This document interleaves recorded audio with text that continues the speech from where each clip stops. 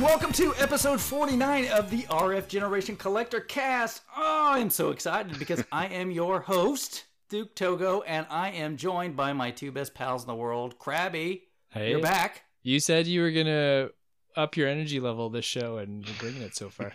Dude, I have done so much blow, you have no idea. Oh, my. And also you hear in the background, our good buddy, Bill, you're back. Hey, I'm here. Good to be back. We're so excited to have you. Thank you. Glad to be here. With the last show, we were talking about that, and we recorded, and we were like, we're letting people know it's like, it's not that Bill's not here because we don't want him here. It's because Bill's busy with life and the 500 kids and Yes. all that stuff. But yeah, I'm the wolf from Hotel Transylvania. that's actually pretty good, right? Which I know about that movie because of the kids. But yeah, no, I've seen that. Yeah, one. Have you seen them all? All three? Yes, and I gotta tell you, I'm a big fan of I think part 3 is like on the cruise ship. Cruise ship. Oh man, so good with Mel Brooks. Uh-huh. Oh man, it's crazy. Like some movies you see because of the kids, and you're like, okay, like I'll suffer through it. But like more often than not, you actually find a gem where it's like, oh, this is actually pretty good. I will say Hotel Transylvania, those are by and large the happiest children's movies I'll have to watch. Mm-hmm. It's, when you've had to watch Trolls like 500 times, you're happy when Yeah. Hotel Transylvania comes along. And it's funny when you start making friends with all these other parents, like other preschool parents, and just like out at like different activities and stuff, you find that you're all watching the same TV shows and movies and stuff. So I never thought I would find other people who like know all these things, but like you just mentioned Trolls, and people are like, oh yeah, we're on the Trolls wagon. The pain, right? Krabby Yeah. Trolls in your house, you got to deal with that. No, we did Trolls once, and that was it. That was all they wanted. My son's really into How to Train Your Dragon, and my daughter, because my son's older than her, whatever he's doing is cool, so she's really into dragons right now. And that movie I really like, all three of them. You were smart not to bring Trolls into your home. It just didn't stick. We tried it. They didn't like it, so we moved on to the next thing. I have seen way too much of that movie, but yeah, the only decent one, like we own like every goofy Disney movie that has ever made. Like I halfway enjoyed the Hotel Transylvania films. They don't have those. Yeah. Of course not, right? Why would they want to watch that 500 times? And it's like you try to put on stuff that like you're into, that like, oh guys, let's watch DuckTales or Tailspin, like, and it's just, you just never know what'll stick. Like sometimes something you like sticks, and a lot of times it doesn't. So, but yeah, so definitely very busy. We got we got the two boys, we got a third on the way, and just a whole bunch of just crazy life stuff. But I reached out to the guys shortly after they started re-recording, and I was like, I just find myself thinking more and more about it, and missing talking with you guys, and just the whole doing the recording and just chatting up every once in a while. So I said, if it's not too late, I would love to join you, and they said, of course.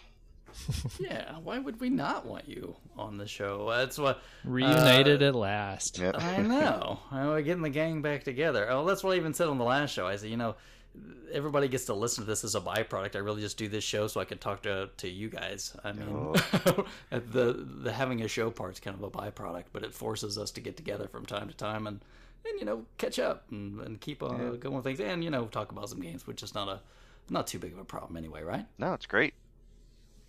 Yeah. So, Bill, you've been doing some arcade stuff, right? In the intervening times. Yeah, so I've got several machines. I think the last time we spoke, all I had was a PlayChoice 10, and Yes. I had a Mortal Kombat 1 cabinet that I had when I acquired it. It was like painted black, and it came with like a Tekken board, and I bought that machine to convert into just like a hyperspin cabinet. And I had that for a while, and that was fun, and that was cool, and we had our good time with it. And then after a while, I was like, you know what? It's a Mortal Kombat 1 cabinet. I've been interested in doing a restore for a while, so I was like, let me, take the MAME stuff out and hyperspin, put it in the closet, and let me do a Mortal Kombat 1 like full restore. So it took a while. I learned a lot, and so the Mortal Kombat 1 restore is completely done. Before it was done, though, I got a lead on a Mortal Kombat on some arcade machines at a like an estate sale, And so I called a buddy who had like a truck, not like a pickup truck, but like kind of like one of those little like moving van type trucks, and a box truck. That's what I was trying to say. And so we went there to this estate sale, and there's a whole bunch of arcade machines there, and he wanted one, I wanted one. We got a package deal. And I could tell it was a Mortal Kombat 2 cabinet just because number one, I know what they look like, and number two, like it said Mortal Kombat 2 on the back of it. That tells you a little something. So, but it was again painted black. But what a lot of times would happen is an arcade operator would, they get a new game in, and it's a lot easier to paint the side of a machine black than it is to remove the vinyl artwork on the side of the machine and just like make it look like a terrible piece of like plywood. So I saw that there was paint on the side, and I kind of like scratched a little bit with my fingernail, and I saw vinyl like artwork underneath it, and I'm thinking to myself, I've seen other people do it. I was like, okay, there's artwork under here. I don't know if it's good, if it's bad, if it's faded, if it's ripped, but all I know it's a Mortal Kombat 2. I know there's artwork under here. So I got a decent price, and I bought the cabinet, and I got some Citra Strip, which is a very mild paint stripper. And it took me a little while to kind of get my rhythm down, like how much you put on, and then you scrape, like you leave it on for like 10, 12 minutes, scrape it off with like a plastic scraper, get the excess with like a magic eraser. So once I got into a flow, I did like the entire side of one machine in about like an hour and a half, so it wasn't too bad.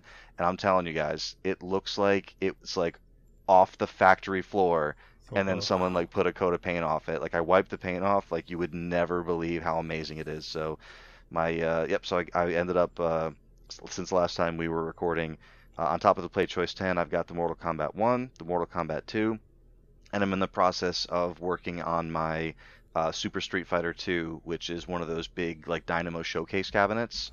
It's one of those like big old like 34, 36-inch monitors with like that kind of separate control like panel pedestal, stand. right? Exactly, yeah.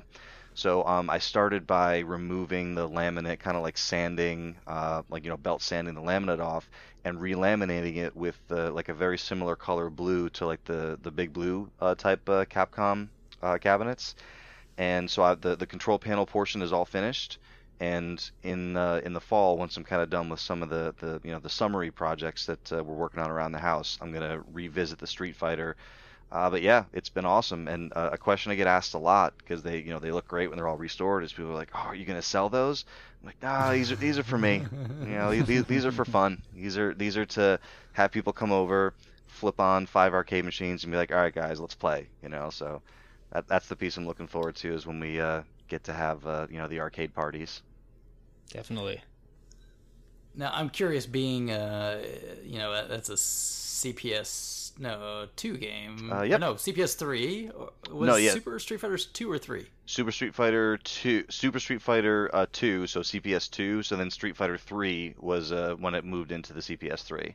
Yeah, okay, because like the last Street Fighter to be on CPS 2 is Super Street Fighter 2X, right? Yeah, and there's a bunch of different revisions. And there's like Grandmaster Challenge, and there's Super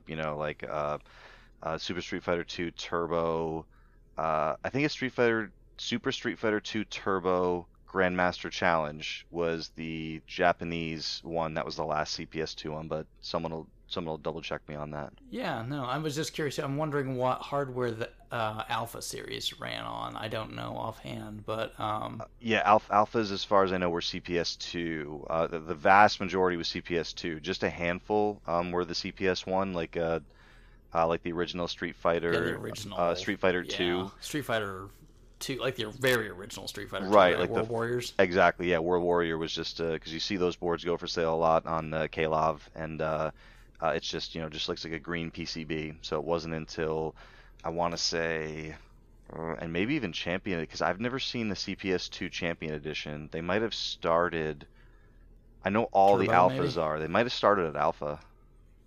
It'd be interesting to see. I don't know. I know my friend a little while back picked up X-Men versus Street Fighter, and I helped him kind of do some basic restore on that.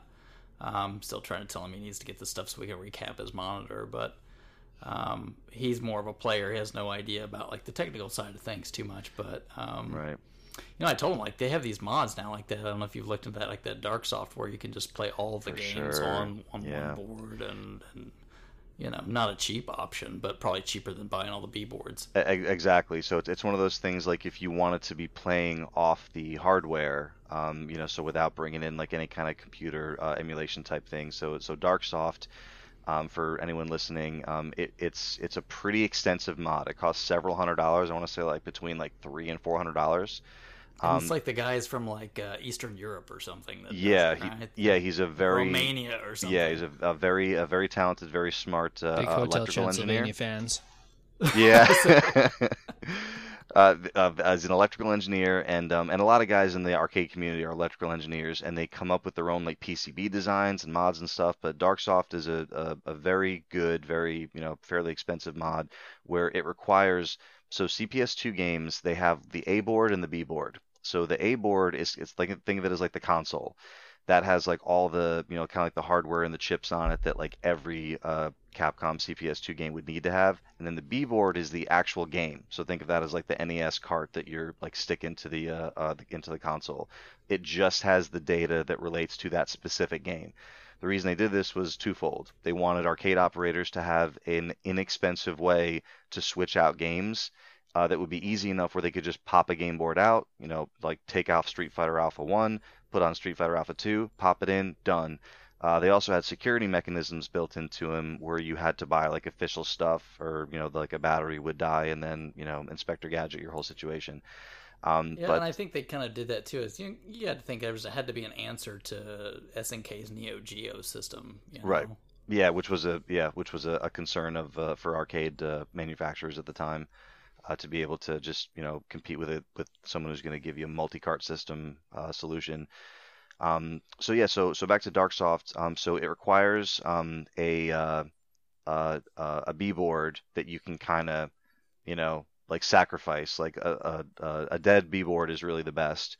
And basically you, through some electronics wizardry, you throw some chips in here and you solder some wires into some places, and when you boot up into it, you're booting up into like official Capcom CPS2 hardware, but you've taken all the ROMs, like all the game data from all the CPS2 games, and on like this little LCD screen that comes with it, you can select which game to boot to, and you hit OK. It loads the game data from like a SD card into the actual like CPS2 hardware, and then it boots the game up. So it's, again, like Google it. Like, look, there's a bunch of YouTube videos about it. It's not, like, exactly like Duke said, it's not cheap. It's way cheaper than buying all of those boards, because some of them can cost $200-$300 just individually. And it's something that I've kind of like toyed with the idea of, because like the Dynamo Showcase is a really big, like, it's like a showcase of a machine, so that would be the machine to kind of throw Darksoft onto. But with more and more kids showing up in my house every couple of years, there's $500. It's not just lying around. I hear you. So but we'll see. I do love that the idea of flashcard technology has come to arcade, and it's not Yep. just that. I like Naomi systems, and a lot of these you can get similar setups for. Now, Kirby, I'm curious. I mean, obviously you had all these machines when you had the store and all this other stuff. Did you keep any of those machines? The only ones I kept were a Neo Geo 4-slot Oh, very nice. and Nintendo Red Tent that needs a bunch of work that I've been putting off forever. I should get started on that soon. And then at my parents' place, I pulled Galaga and a Miss Pac-Man for my dad, so I get to tinker with those when I go visit. A Red Tent sounds like just the most awesome project to have. I'm actually don't get me wrong, pretty Play excited. Choice would also be fantastic, but I love arcade stuff. It's pretty cool, but I would, obviously one of those two would be the best thing. Yeah, and in it's got boards in it for versus Castlevania and Dr. Mario, so I'm pretty happy with those two. But there's a few more I'd like to track down after I get it running. Yeah, definitely. I was there's a local barcade that's here, and they've got a Red Tent and it's got I think it's versus Super Mario and versus Castlevania in it, and I was there, and so people started, because I was just started playing, and I know how to play Castlevania really well, and people start coming around and watching when you're like getting to the end of it, and they're like, "Whoa, man!" Like, yeah, well, I played this game a lot. It's not that big of a deal, Yeah. but okay. And the Red Tent, it's just like there's so many machines that even if it's like a Donkey Kong or a Super Mario where it's kind of got that like unique look to it that they borrowed for like Fix It Felix, the Red Tent is just such a unique and striking machine. Yes. And you see it the first time you see it in person, like even if you didn't think you wanted one, you're like, oh man, I want a Red Yeah, Tent now. That's pretty and much what happened with me. and Very that accurate. layout is something where like a lot of arcade games, people can't see very well what you're doing because you're taking up all the space in front of the cabinet. But hmm something like that, everybody can kind of crowd it. A lot of people can see and Yeah, watch. yeah, because you're down exactly. It's kind of like the Japanese machine, like the Astro Cabs. Yeah. Yeah, because those are you're sitting a lot of times on those, so people can stand behind you and see over your shoulder, as opposed to like if you're 6 foot tall like me and people are like, "What's he doing?" I know. And do you remember, like back in the arcades, occasionally some of them would have another TV or a monitor on top of the arcade Yes, caps you could yeah. watch, like especially like Dragon's Lair and some of those, right? Yeah, and there's a handful of boards, and you'll see like just an RCA video out on them. And for a while, I was confused about that. I was like, why the hell would they have like an RCA video out? Like, there's an arcade monitor. The monitor doesn't have RCA. And then after a while, I was like, oh, it's so they could run video to external monitors for just that reason. So if you ever Yeah, look at an arcade board that has the RCA, just the yellow jack on it, that's exactly what it's for. because back in the days, the arcade, I mean, like when I was a kid and stuff, that's it. You'd crowd around because you'd want to see, especially if it was a new game or something, hmm right?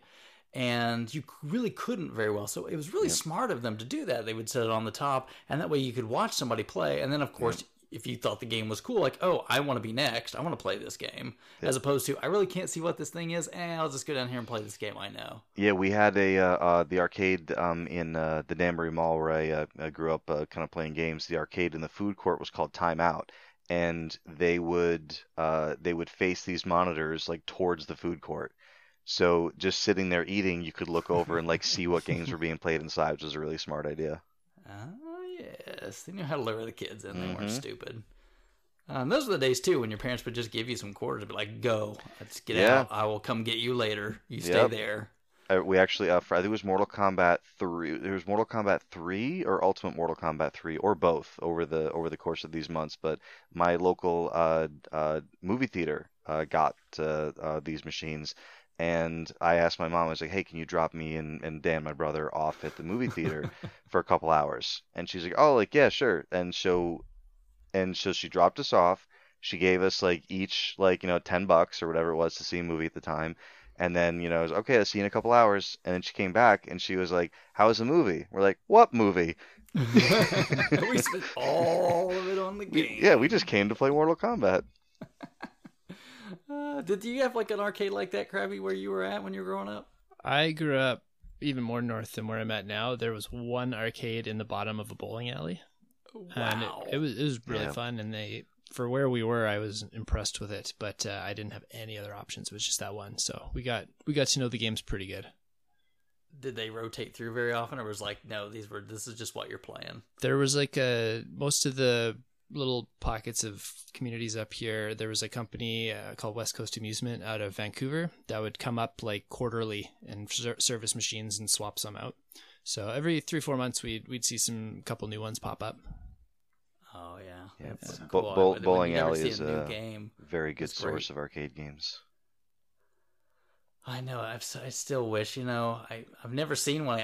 Obviously they're out there, but I just always the game that always impressed me the most as far as like being an arcade was that the Ninja Warriors. Now with the three screens Yeah, wide. I've heard you talk about that one a lot. I've never seen it in person. Gosh, I would say I played that, but I was like in '89 or '90 or whatever when they had that for a while, and I've never seen another one since. I mean, obviously they had to be out there, but they had to be ungodly expensive. I'm sure why, and they stuck to quarters really well. I'm sure they made money for them, but that was the only one I've ever seen. I never even saw one in another arcade. That would be up there. It's like one of those ultimate things to have. Although I couldn't fit in my house, my wife would probably Yeah. kill me. I But, I think yeah. I would risk my life for one of those. So maybe I would try it. I know it's not the same thing, but the only footage I've ever seen of them are people doing like playthroughs or long plays there's a not a hack, it's like an official like modification to the MAME emulator where that game will play like triple wide in like ultra letterbox, so you actually can play it Oh, like in ultra wide, on a single monitor. So that's where I've seen how wide that gameplay looks. But same thing, I've never seen one in person. see, these days though, you could do that because they have those ultra wide monitors, Yeah, right? You yeah. could kind of get the experience. Yeah, it'd have to be the super because the regular ultra wide actually isn't as wide as two widescreen monitors. It's like a little bit less narrow, but then like those super ultra wide ones, that one you could do it.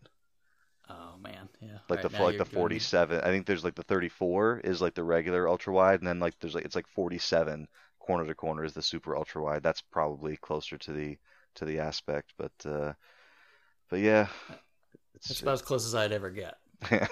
I think they use that same setup for one of the Darius games in the arcade. I think there was that same setup that they used for that. But yeah, talk about unique. Mhm. Taito made some pretty. The arcade games were really cool back then. That was Yeah. it. They had to make them really cool because it had to be the new flashy thing, so people would come and spend all their money on it. Mhm. And yeah, I mean, I would go and me and my friend, we would play games like that, like Ninja Warriors. We would play it till we beat it, and that took Yeah. a lot of money Oh yeah. to get through those games, even if you got pretty good at it. Yeah. I might have mentioned this at some point before, but I remember, the first like, few dozen times we went to an arcade, you get a couple bucks from your parents and like it was like a shotgun blast. Okay, play this. We're out of money, right? And then as I got a little bit older, the first time this happened was I got a roll of $10 in quarters from one of my uncles while we were all on vacation and we're up in a party and we're kind of moping around because we're kids and we're like, oh, we're not having fun. So my Uncle Dan came to all of us and gave me, my brother, and my sister each a $10 roll of quarters. And it was all like, this is the most quarters we've ever seen at one time in our lives. So we went downstairs and there was only like, 6 or 7 games in like the hotel's game room. But I went straight to The Simpsons and I put every single quarter in that roll of $10 quarters in the machine. And I was like, all right, like we're beating this game. And that was one of the first times I had a crowd of people around me, not because I was good at this game, but because like, dude, like this guy has 47 lives. He's going to win. He's We've he's never he's seen gonna this. do everything. So but yeah, that's when I started being like, okay, instead of playing like a little bit of everything, I'm gonna pick a game and like we are just gonna stay here until we finish it. And when you said that, it made me think of that. I had Oh, a yeah, that's very why. similar story where we went to Vegas when I was a kid, and my Mm. grandpa won like $5,000 or something in one of the slots, and he just gave all of the grandkids there like a big bucket of quarters to go and just play in the arcade. And yeah, and we just sat there and like finished like game after game. Like I've never been able to do that. It was Nice. awesome. Well, I think that was a big thing for me anyway when Street Fighter became a big thing because if you got good at it, people Keep would playing. come keep playing you, Mhm. and Yeah. you could go play a long time on a couple quarters. Mhm. Again, then somebody would come along and knock you off the machine, but Yeah. a lot of times, like you'd have scrubs or something that didn't know what they were doing. You could play for a really Yeah. long time. And I didn't think I was that good. Like I probably thought I was okay, but like, I never expected to like, go on like a 3, 4, 5 win streak, right? So like this one time I threw a couple quarters in and like I beat this, I was probably like, 8 or 10 or something. Maybe a little bit older than that. And uh this dude comes in and like, he's older, he's like a teenager and I beat him. And then like his friend puts in a quarter and like, like I beat him and I didn't think I was doing that. I was, I thought I was just being lucky, and like they thought I was like a ringer. So like they were like, okay, like we'll take care of you, and they were like Bobby, get Joey. So like they like got this like this friend of theirs who was like not even in the arcade area. They like called him down, like, hey, like Joe, like, come beat this kid. And then Bring I in the beat and heavy. then I beat Yeah. that guy, which is like the that's the only time that like I had like multiple like challengers coming at me, and they were like, oh man, this kid's too good. And I was like, no, I'm really not good. These guys just aren't good at all. But yeah, I remember like there'd be like one dude and then like 37 people just in line to play him, and he's just beating like one after another. Oh yeah, oh yeah. I remember the same sort of thing happened one time when I felt like I was pretty good. I don't know if I was ever like fantastic, but I do remember this one time I went to an arcade that I didn't usually go to, and there's this young kid. I don't know, I mean, he wasn't crazy young, but he was a younger kid, And he was playing. That's it. Like, these people would keep coming up, and he would just churn through them. And I was like, all right, I got to play this kid. And yeah, he was really good. He was really good. I was like, wow, man, he must spend a lot of time on this machine. But yeah, I played him a few times. I'm like, okay, man, this guy, it's it. You're kind of like, okay, I'm going to wait till you're done because I'm going to wipe every time. But yeah, that was, gosh, the arcade game days. But so, Krabby, when you sold the store, did all the arcades and everything go with it? Was that part of the deal? Yeah. Okay. All right. Yes. Do you get unlimited credits when you go in there as like a favor? Like, I want to play these from free play? Or Yeah, they're pretty nice to me. They've got like a LAN set up that, because my son's not as interested in arcade stuff, so they'll let him like play Fortnite or Minecraft on the LAN setup if I want to go play some arcade games for a bit. Oh, that's good. Yeah. Krabby normally has a quarter with a thread through it anyway. So Classic. Oh gosh, that reminds me. What was it? My school. There was a Coke machine that was in my school. yep, us too. Yeah, like back in the day when you could have a Coke machine in a school. Yep. But you could stick your arm up in it and Oh, you could wow. grab the lowest level of Coke and pull it out. You could only do it the lowest one. So that's it. You'd reach in there Yeah. all the time and you'd just snag a Coke, and then whoever paid for the next one wouldn't get one. Yeah. Ours wasn't that it was similar, but it wasn't that like obvious. So we had a Coke machine that, like, if you put 1 quarter in and then like waited for it to make its whole journey to be authenticated, it would like accept the quarter, and it's like, okay, you gave me 25 cents. But if you like kept putting quarters in like too fast, like one part of the mechanism would be like, okay, this guy legit put a quarter in. But another part of the mechanism would be like, whoa, this guy's too fast. Give him all the quarters back. So, but you had to, you had to do it fast enough. So you have to go in like a group of 3. So one guy is like putting a quarter in the machine. The guy at the bottom of the machine is like taking the refunded quarters and like putting them in the quarter feeder's hand, and then a third person is just grabbing the Cokes that come out and like pressing the Coke button over and over again. So it probably looks silly to an outsider, but you would get unlimited Cokes with like 3 quarters, and then you ended up getting them all back. Soda No, heist. when you were That's a awesome. kid, you were like, free Cokes, man. Yep, and we probably didn't. The only reason we didn't get in trouble is probably because we didn't then try to sell them in the cafeteria, because then they would be like, whoa, can't be taking no money away from the cafeteria. Well, and there wasn't cameras everywhere like there is today. Yeah, You could be yeah. a little bit of a delinquent and get away with it. Different times, yeah. For sure. Well, I guess enough of the reminiscing. Normally, this part of the show we would do some Q&A, but we've actually gotten on board this episode so quickly, which is not, I guess, normal for us. But we haven't got the other show out yet as of the time we're recording this. So I didn't want to put questions out and people just spend all the time trying to go like, hey, what the heck happened? I just already gave you some questions. Why didn't you answer them? Copy and paste their last question. Yeah. So we'll do more Q&A next time around. So it'll come back. We're not ignoring you. It's a really fun part of the show, but it probably would have just taken way too much explanation. Yeah. We're just gonna skip to the A. Yeah, sure. It's all whatever you want. That's the answer. Yes, no, maybe, yes. Yes, but only after midnight. Never after midnight. But I want Gremlins.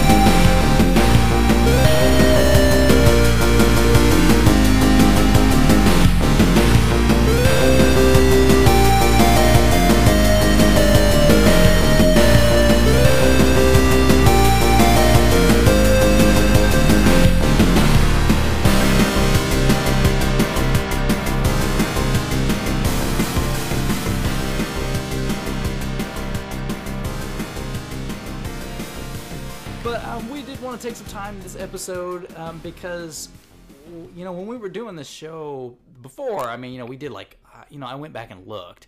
We did like one tiny episode like at the beginning of 2018, and then middle of 2017, and then so in the meantime, while we've been on somewhat of a hiatus, this whole limited run gaming thing has really taken off in the gaming and collecting space.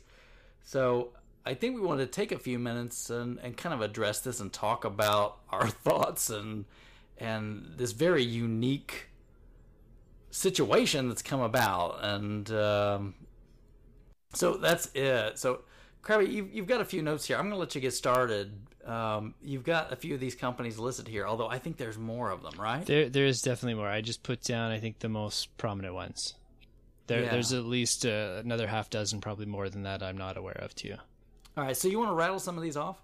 Yes, I think the biggest one, the one that kind of started it and popularized it, was limited run games.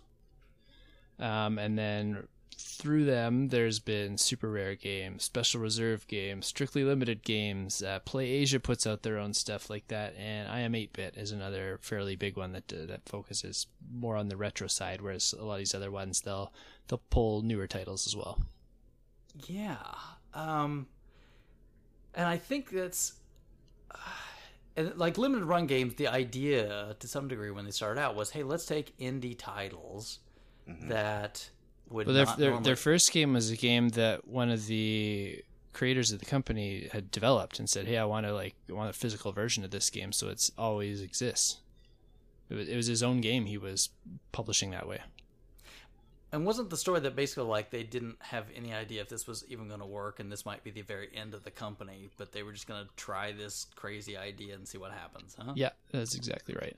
So, like the Final Fantasy story, kind of all over again. Yeah, but So, with a just much gamble less good game. Yeah, just gamble your company on this one last shot because you have nothing to lose, right? You're probably done anyway. I think that's the mindset they had, and they were just like, even if we lose, our game exists for eternity now, like for our lifetimes anyway. Yeah, I can own a copy. But to their surprise, right, it did fantastically well. They sold all their copies. Which and there's small print runs, so they were hopeful, I guess. Yeah, but I want to think about this stuff for a minute, because I guess first kind of talking about the platforms, right? Because you've got started off basically with Vita.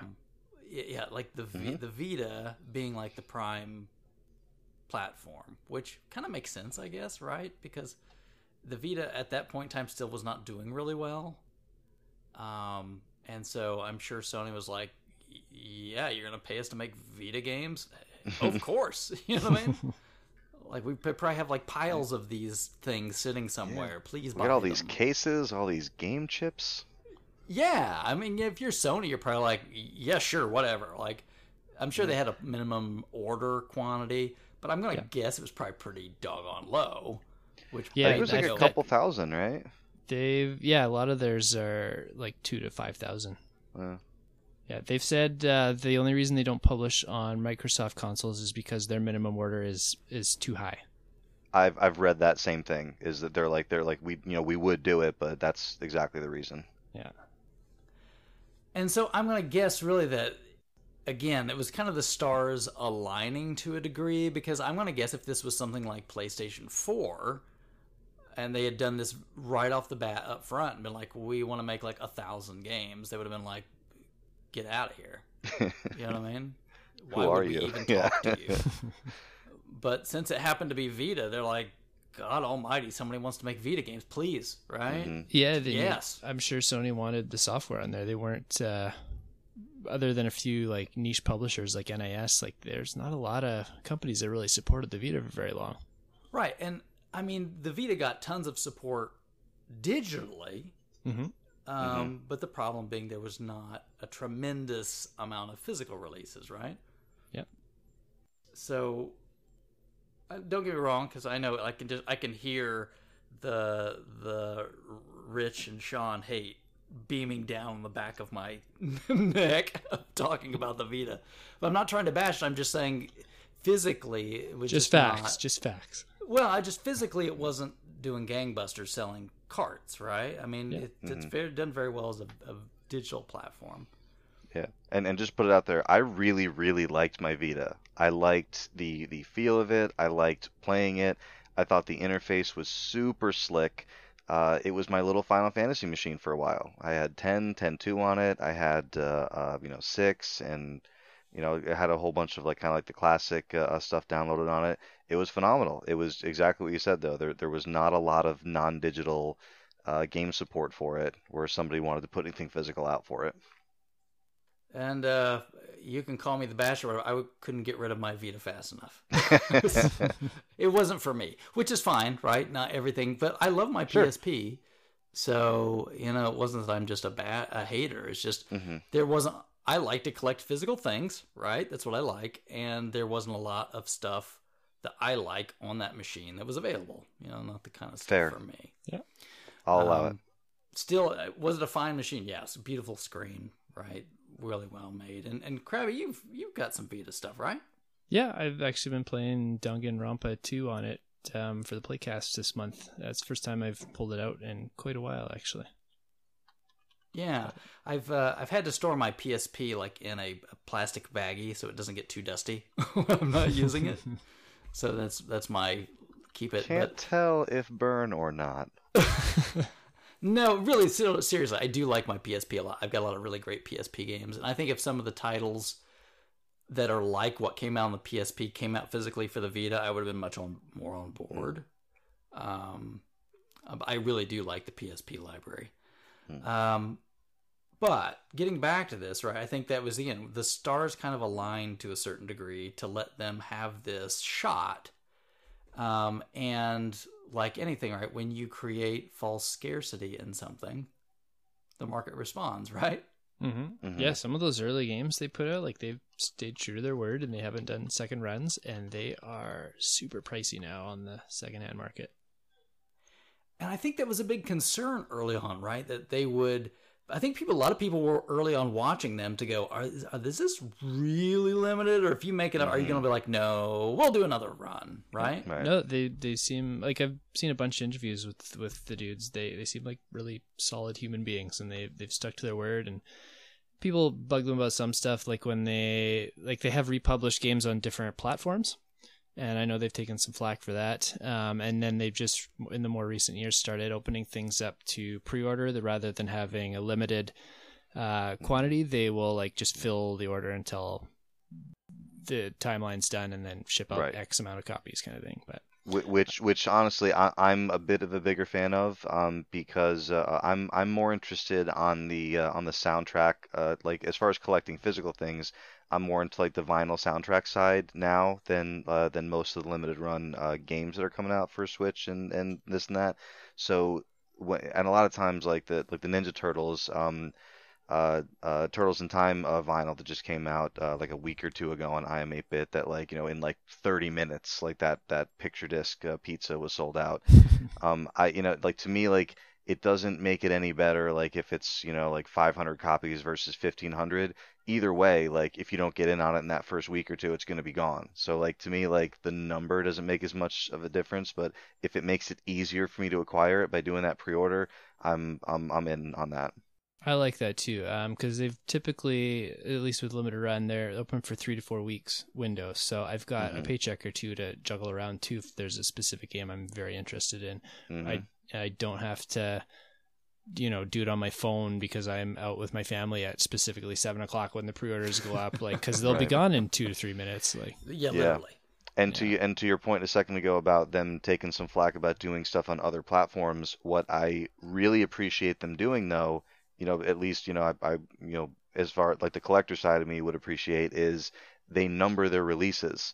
So if Saturday Morning RPG was limited run release number 2, then when they put it out on Switch, it's like not number 2. It's it's number 5. Like whatever, like the 200 the at number. this point. Exactly, yeah. Mhm. So like I like that it's not there's at least that like small differentiation. It's like the Canadian flag versus the US flag on the RF Generation collection tool. Exactly the same. The bane of Krabby's existence. I like to mention that every once in a while. No, I hear you exactly. Like Bill, same thing. Like there was just recently, there's a Bloodborne vinyl release, and it was Mhm. that same sort of thing. Like, yeah, they're gonna do these, but like, if you want this certain with all this extra stuff in it, we only have Right. this many, and you have to order it. And I had to like sit there and just like refresh the stupid thing Yeah. because it's like it's from Britain, so I have to be on their time and sit at the computer and refresh this thing like crazy just so I can get my order in, which I did, but. Or like when the limited run games, like when there's stuff come up with that, I'm like, yeah, I'm at work. I mean, I have to Right. sit. I have to hope it's not busy at work, so I can Right. sit and hammer this stupid thing. My shift ends at 7 a.m. when their first batch usually goes live in the morning. So a lot of times, like I let my coworker know, I'm like, I'm just gonna sit in the office for the next 10 minutes and do stuff on my laptop. I just got to tape down the F5 button and wait right here for a little while, right? And I've never missed anything doing that I've tried to get, but it is a pain where I prefer the luxury of having whatever time I want with the pre-orders. Mhm. I've lost a few things in a cart before, and that's to me a little frustrating. Is Yeah, I'm for in the sure. cart, I'm trying to check out, and then it gripes and glitches because obviously too much is trying to go on, and then by the time something works, it goes beep. Was we're that all on Limited done. Run or another site? 'Cause I feel I like had Limited that. Run like locks it into my cart once I'm in there, at least recently. I had that happen to Limited Run early on, Okay. and then I recently had that with another publisher. Because in that the was last not Limited year, I'm pretty sure they've got it now. So once it's in your cart, like you're safe to like you can take your time to fill out your credit card info and that kind of stuff. Yeah, early on it y- was not like that. The sites that make me feel good is when you put something in your cart and it says, okay, it's in your cart. It doesn't guarantee you have it, but it also gives you like a timer. They're like, okay, you have 6 minutes or 8 minutes or whatever it is. So then like, okay, I can calm down and like enter my credit card number Sure. correctly. Yeah, Yeah, because because- like with Limited Run, every January 1st, they do overstock sale because they keep extra copies of games in case they had shipping problems or things got wrecked in transit so they can replace them. And then they sell the excess stock. So I usually go there and try and get like half a dozen of the games I missed throughout the year that I just couldn't afford at that time or whatever. And I'm like frantically trying to get everything in my cart and then get the cart loaded up as quick as possible because it's more than just the one title at a time. Right. Yeah, and you don't want to have to lose out if you took the time to be there and you did all this other stuff, and just because PayPal is glitching right this minute or something, right? And then, whoop, sorry, Yeah.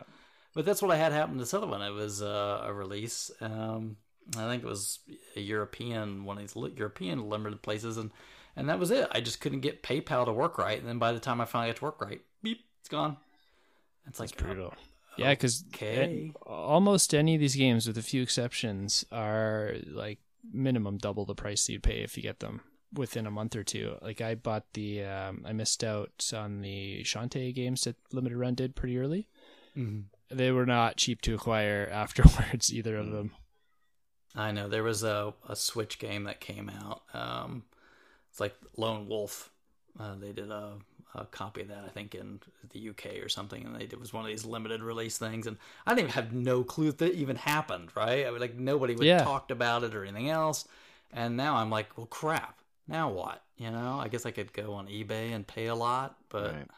And part of that too, and what that fuels is just the resaleability of something without scalpers. without even being like interested in it, and without pointing fingers at resellers or scalpers or anything, because we all sell a thing from time to time. But I mentioned records before, so in that kind of same vein, a friend of mine pinged me and was like, oh hey, like X site has this game soundtrack, like it's going on sale. It's like a 7-inch supplemental thing. It's going on sale tomorrow. It's like $40. And I was like, oh no, I appreciate the heads up, but like, I'm not super into that soundtrack. Thanks though. And I don't want to say like, what site it was or but they were like, oh yeah, but like, but stuff from these guys resells, for like twice the price, like in a couple weeks. So like, just get it anyway. So I do wonder how many people out there are just like, okay, just getting it. And then, there was one person at a local like video game trading event that I went to, like maybe like, it's probably like a couple of years ago by this point. But it was, everyone kind of goes to the game store and you have your little, everyone brings their little like banker box, like full of games and stuff. So this one, couple, they're very nice guy and girl. I like them both a lot, but they had just like stacks of limited run games. That's all they were selling is like sealed limited run games. I'm like, dude, What are you doing? Which, I mean, they try to deal with by limiting the quantity you can order, Right. but I mean, you just have multiple people do it. It's not that tricky. Yeah. Yeah. And like putting these complaints aside, if this is the way these companies have to sell their games to ensure they stay in business and keep doing it, I'd rather have these games exist and have a crazy secondhand market than just not have them here at all. Right, but the doing the pre-order method where okay, like you can make your order between this date and this date, it lets like everyone, I feel like everybody wins more in that scenario than like, okay, make your order right now until they're gone. Well, and I think that proves the point, right? You don't have to do these tiny runs because you've shown that the pre-order system you've set up works just fine. You know what I mean? So Seems to be good so far. Yeah, I'm kind of curious if because they still do a good, like a 50-50 kind of split between the two styles. So I'm wondering if some companies request one or the other, or how they choose which title gets which kind of treatment. Yeah. wonder I'm if it's in the really deal. curious Yeah. about the I don't know if they've released the details yet. I haven't seen them yet, but earlier in the year when they announced like, okay, here's like the next like 900 things we're putting. It feels like they announced like a billion things, but there was a whole bunch of like LucasArts and Star Wars PC games. They had maybe my favorite E3 press Oh, conference of this last year. It was so fun Man. to watch. Man, So it was fun. great. And like for someone like me who like in case I haven't already mentioned it a few times already, I still am interested in collecting physical items. Not as much so as I used to be. The 32X collection is set. It's sitting up there. It's great. It's done. The NES stuff I've kind of pared down to like my favorites, and that's it. I still collect any hockey game that I don't have, but my physical collecting is much slowed down compared to what it used to be. But the only thing that Limited Run has my attention on, and I forgot to mention, I'm not all that interested in collecting physical Switch stuff. I just don't think the plastic cases and the cards are that interesting. But that's just me. So I'm not into those. But when they started talking about PC stuff, I also collect big box PC. I was like, oh no, this might not be. And then when they did the what was it, the Shadows of the Empire cart with the packaging they threw together for that, I The was old like, Kenner style I stuff. was like, for some of God those. help me when they release something that I must have. Well, they haven't with, set like, up really platforms some amazing of those around yet, packaging. because I'm with you. I'm really interested in seeing maybe picking up like Dark Forces and X-Wing, but they haven't said like what if they're coming out on PC. Are they coming out on PS4? Like, because that seems to be their yeah. preferred platform these days. Exactly, yeah. So I'm and the Monkey Island. I mean, there's so Yeah. many. So I'm super interested in seeing where that goes. Yeah, it's. But we're going back to this whole pre-order versus thing. Like they'll probably do pre-orders for that. And I'm gonna guess probably because LucasArts went, no, we don't want. I think all this 3,000 Star Wars copies. We stuff so want as far has many. been pre-order. Yeah. Yeah, Yeah, that's it. yeah. Because they're gonna go, no, if we can sell 10,000 of these things, daggone it, we want to sell 10,000. To make both types of customers happy, though, too, they usually put out that like special edition, and that one is Sure. limited. And then they put out the regular edition, which is game package manual for most of us for pre-order. Which that to me seems like a wiser Yeah. choice. I get it then if you don't get like the crazy goofy, this million, which is cool. I mean, don't get me wrong, I bought some of those, but I was double checking before we started. I have 30 limited run games at the moment, Wow. okay, I don't have that. and then a few Does that a few include sprinkled in the from other companies as well. But those ones are just limited run. and that doesn't include the Rogue Legacy that you have ordered and has not shown up yet? No, that one the pre-order actually just closed today as we're recording this. Those gotcha. won't ship for a month or so. You always Did have to you- wait did you- patiently. Did Yeah. you purchase the $12 keychain? I did not. That stuff kind of bugs me a little bit. Like if there's going to be like a limited edition that's actually like the packaging is cool or it's a metal box or something like that. But I mean, years ago at Best Buy when like Madden, 2001 would come out or whatever, like people would come in there, okay, like my kid wants Madden, and I'm like, okay, like do you want this regular one for $60 or do you want like the one with an extra small Madden T-shirt for like 22 extra dollars. Like garbage add-ins like have always bothered me. And when I see something like like the game's like the game alone $29. Do you want a tiny keychain to go along with it? $43. you know. So like I know it's just like a little extra thing, but it like garbage add-ons bug me. I'm starting to agree with you where I've used to buy so many of those, and more recently especially recently with special editions, like half the content's like digital and I could care less about that. I'm not giving money for that. But like Octopath Traveler I got and I got the special edition for that, and it is gorgeous. It's beautiful. And then I looked at the last like 6 I'd got before that, and like these don't stand up to this. Like I really gotta, and they take up so much room too usually. Yep. The big boxes and stuff. So yeah, I'm being a lot more picky and even thinking about just tossing out some of those old ones, like selling them or trading them for just the standard editions. My favorite special editions that don't take up any more room than the regular editions are like the Kingdom Hearts PlayStation 3 like collector edition with like that little like hardcover book and the slipcover, and Final Fantasy X had that same style.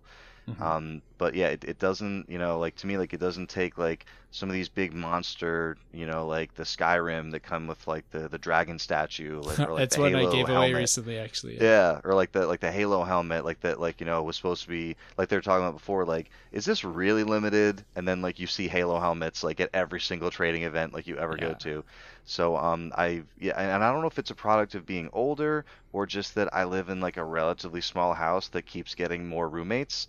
And like there's just not as much room to, you know, just keep putting stuff in the house, even though it's small stuff. So I find myself just wanting less quality things as opposed to more tchotchkes. I still like the knickknacks. Like Catherine is one of my favorite special editions, where it came in like the pizza box with like boxers and the pillowcase and everything. It was all this stuff that was like really celebrating the game in it. It didn't feel just thrown together just because, like, what does a keychain have to do with Rogue Legacy? Like, nothing. Right. It felt curated, like someone cared about like putting that experience together that's for the somebody. Perfect word for it. Yeah.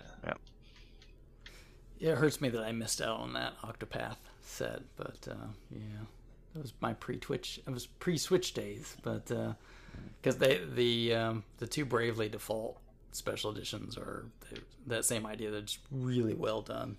Didn't one of them just have like a pack of playing cards in it? No, they've had like art there's books other and stuff too, soundtrack and a nice box that it comes in, and they're nice. But I mean, I guess we're pointing fingers is Nintendo's done this for quite a while, and I think has also upset some people, right? Like, oh, this is only gonna be sold at the New York Nintendo store. Oh yeah, exclusive. Exclusive things to location that, like, is frustrating. Yeah, like, no, if you're not happen to be here, you have no chance of this thing at all, you know? Yeah, they did that with, like, Mario Kart 8.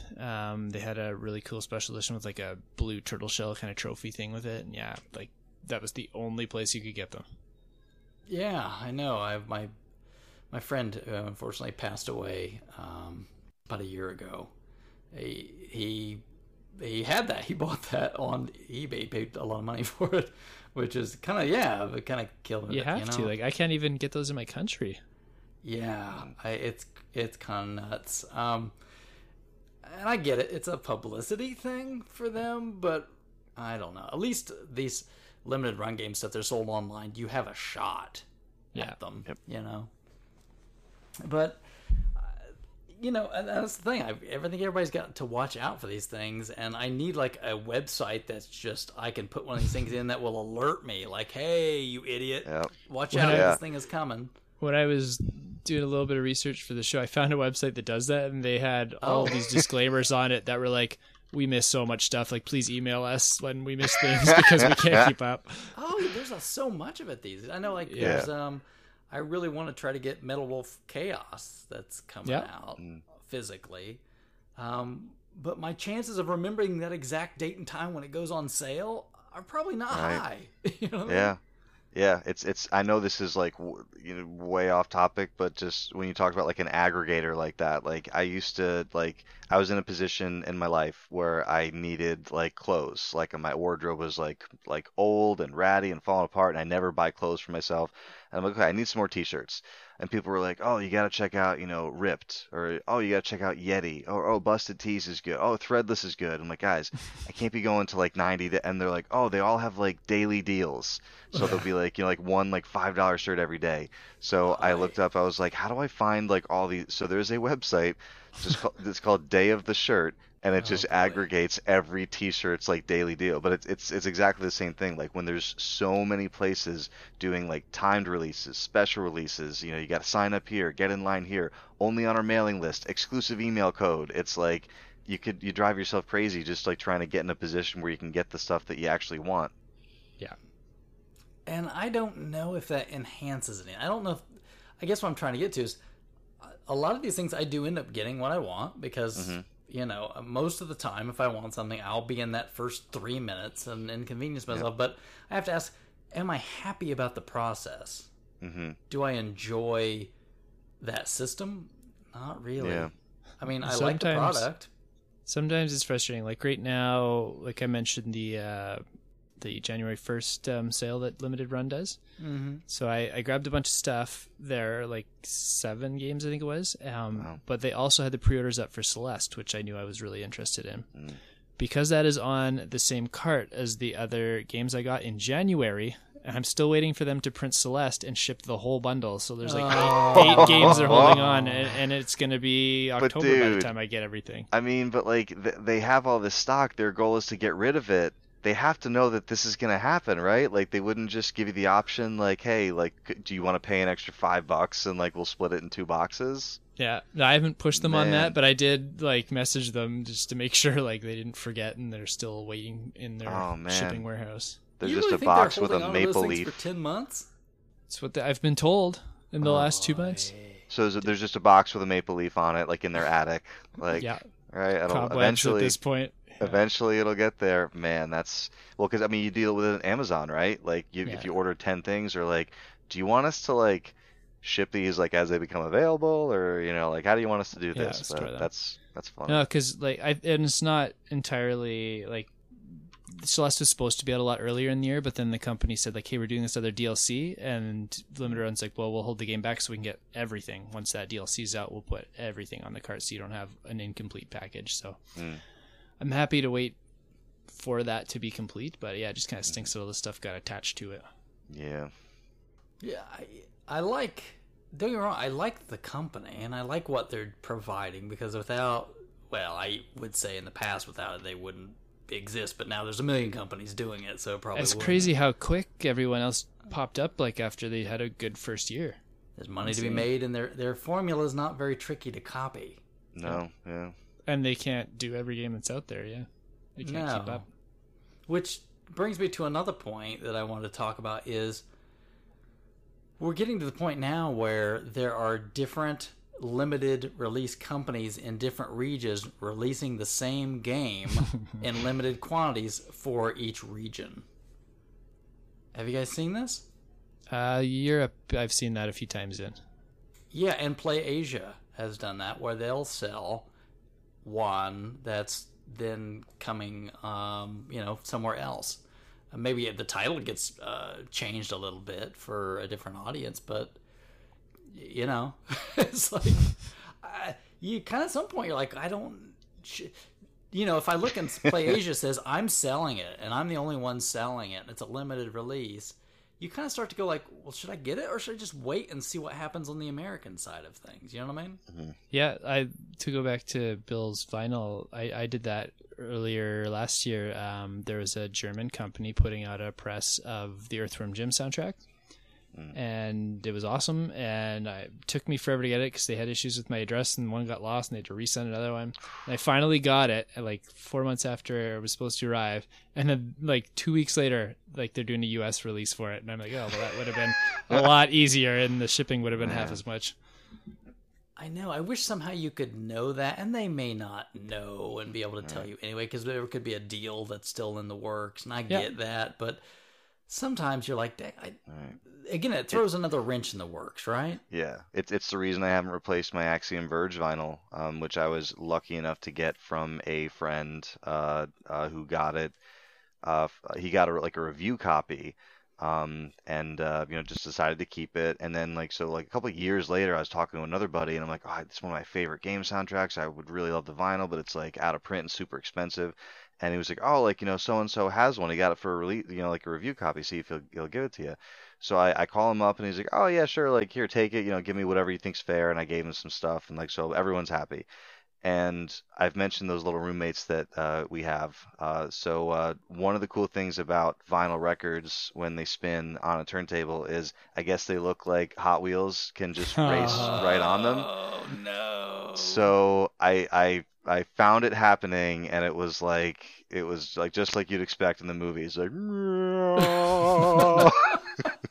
so like ran over, like got him off there, and then like turned it on, and like started playing the first track. I'm like, okay, well maybe it's okay, and it was like, vroot, vroot, vroot. I was like, oh, it's garbage now. So I've emailed Tom Happ several times, tweeted at him several times. I don't want to bother him any more than I already have. He's of course ignored me because he probably gets these tweets like 10 times a week. And I even like emailed and tweeted at Ship to Shore, who made the release, and Hap has not said anything, and all Ship to Shore has said, like their exact words were, there will never be another repressing of this, at least not on Ship to Shore, which is a really final way to say that, right? So like Yeah. now I'm left with like, okay, do I go on the secondary market, like and pay a price that I don't want to pay for one of my favorite vinyl soundtracks, or will it show up on IM 8-bit in a year? Like you just don't know. Yeah, that's like this. Like I said, this Bloodborne album. I have no idea if they'll do a U.S. release of this thing. I don't know if somebody probably did a deal with Sony Europe over there, but it's Gotta wait till they announce Bloodborne 2. Then there'll be that Bloodborne hype again. Yeah, I Exactly. could dream, but I mean that's it. It's so fractured around the world, and certain people have publishing rights here, and they'll sew them up, but they're only sewing them up for their region, right? Yeah. So that's the confusing part with all these, because a lot of these companies are in different regions. So I think that's a tough part, and we even like at RF Generation struggled with this when this first came out, because when Limited Run Games was the first one, right? They were getting classified as worldwide releases. And you'll remember that it was that ESRB thing. Do you remember, Krabby, when they had like to deal with the ESRB and they thought like maybe this whole thing is going to get tanked? I do. Because they weren't rating any of their games, and then the ESRB was like, "Wait a minute, Yeah, you can't you're not do that small. You gotta sneak. You're not gonna sneak under the radar. Yeah, right?" They're like, "We want our money." So the government wants their money. Well, I guess they're not government, but they're in the industry, right? So industry controls. Yeah. So they were worried, like, "Oh, this is going to sink our company. I don't know if we can afford to do this." And anyway, whatever it was, they figured it out. But then that suddenly made it very plain and clear to us that, if the ESRB governs this thing, these are not worldwide releases. These are North American releases, right? Yeah. And so we have to go back and reclassify all this stuff. And now trying to do that well in a database is tough, because how do you decide? Is it the country of origin for the publisher? I mean, we kind of have to look at it that way now, but it's kind of muddied the waters a little bit, Maybe it's just me. No, yeah, for sure. You probably have to deal with it a lot more on the database side, but I could see the extra frustration there for sure. Yeah, we deal on it a lot, and then people that are gung-ho, which I respect very much their enthusiasm, but like the instant one of these games gets announced, people want to add to the database and no, you have to wait until this thing comes out, because what if it doesn't come out, right? Or what if something changes, or you just calm down. And I wonder when we'll hit a point where they do a pre-order, Phil, and they don't make enough to minimum order through the pre-orders. It'd be interesting. I don't know. You think that they probably have to, in order to do it, they probably have to write some kind of agreement that they'll buy at least X number of copies, don't you think? Whether they sell or not. Reminds me of like people who like are like reviewing games on like Amazon and like whatever site like months before they release. Like that obviously haven't played them? Yeah, like let's just but Duke's right, like it's just enthusiasm. Like you're thinking about the thing, you're excited it's there, you want to put it in the database, and you want to click that button as soon as you like you want to like add it to your collection and make a note that says pre-ordered. Yeah, so I want that in my wish list, so I'm ready, and like I said, I totally get the enthusiasm. Oh, it's the same sort of thing. Like, yeah, I'll go on Amazon and there'll be like questions and answers already about a product that doesn't exist yet. And you're like, wait a minute, how do you... Well, like Kingdom Hearts 3 forever. It was like 5-star, 5-star. This is the best game series ever. The game's like 2 years away, dude. And Yeah, that's it's such a weird development. Like that was totally up in the air at that point too. Yeah. Especially when there's not even like box art. It's just like a black slate with the name of the game. That's the best is when the box art says December 31st, 2021. Yeah. I don't know. But so I'm curious to talk about this. So Krabby, you said how many of these do you think you've got? I've got 30 limited run games, and then just with the sprinkling I've got of other publishers, I'm probably somewhere between 40 and 45 total. Wow. Okay. All right. So you're definitely all in on this. You like they this they got system, me. Like, yeah, like I hear about games like The Messenger and Celeste where I'm like, this sounds amazing. I'm never going to buy it digitally. And then one of these companies picks up and like, awesome. Now I have a reason to throw some money down. Like Bill's been suggesting Rogue Legacy for a long time. So that one's been on my radar for a while. So even though that's several years old now, it was really cool to see it like pop up out of nowhere. Yeah, and you're definitely like the audience for this type of thing because I mean, and I don't really think about it that way sometimes because even like a lot of people I know who collect, like they'll still grab the odd, downloadable game here and there. They'll like dabble a little bit, but they prefer physical. But for someone like you who like, we'll be talking about, like you said, years ago, we'll be talking about, this game, and you're like, yeah, sounds amazing. If there's ever a physical version, I'll play it, so like I could imagine this kind of being like almost like games that not that you missed years ago, but like games that you never felt were, like it wasn't, you didn't feel appropriate playing it, like digitally. So I could see this kind of being like your candy store, like, oh, we got that thing that you always wanted. And I try and keep somewhat involved in what they're putting out throughout the year so I don't miss those opportunities. But when I do because it's been multiple times I've done that day one January 1st sale where I'll look back like the last week of December at what they're putting out. And usually I end up with a cart full of games I've never heard of before. There's really cool little indie digital games that I just can't keep up with because of there's thousands of games released every year now. Yep. So I've got some like really cool games I've never heard of just to try them like that too. Like I got one called Drive, where you play as 3 cars at the same time and you're controlling all of them and you have to switch between them and they're all on separate tracks. It's so much fun. And then I got one called Escape Goat 2 and I didn't even know there was an Escape Goat 1. But it's like a single screen platforming puzzle game, and me and my son had like the best weekend playing this stupid game where you had to be a goat and escape a castle. Okay. Crazy. Yeah, so both all the big games that get the press, like The Messenger and Celeste and stuff, like I'm super happy to have those. I'm just as happy to have these weird niche games that I would have totally missed out on otherwise. So has there been anything that has showed up from them yet that you played and you were like, this isn't all that I was hoping for, or you're like completely satisfied with almost everything you've tried so far? No, you got to curate it. There's a lot of junky ones too. I'd say it's almost like 50-50. Really? Okay. Yeah, I like when I had the store too, like especially when they first started doing Switch games, everyone was like really hot on it, like let's get these quick for the Switch. And they come into the store after a while and I try them out, and I don't know why anyone wanted to press these other than the people that worked on them. Like there are a lot of really terrible ones too. Are there any collectors that you guys have seen out in the wild, or just people that you know that go after each one of them and like store them in their collection from number definitely. 1 on? I have one friend who does that specifically with just the Vita games. Like he got in limited run like real early, and he got the first batch of them, and he's kind of kept up, I think, just with the Vita. I don't think he's jumped over on the PS4 and Switch side though.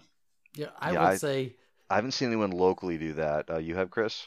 Well, here's the thing: is if you watch like limited run games, like Twitter account, every once in a while they'll do these weird things. Like they'll do a cover art variation of somebody else's.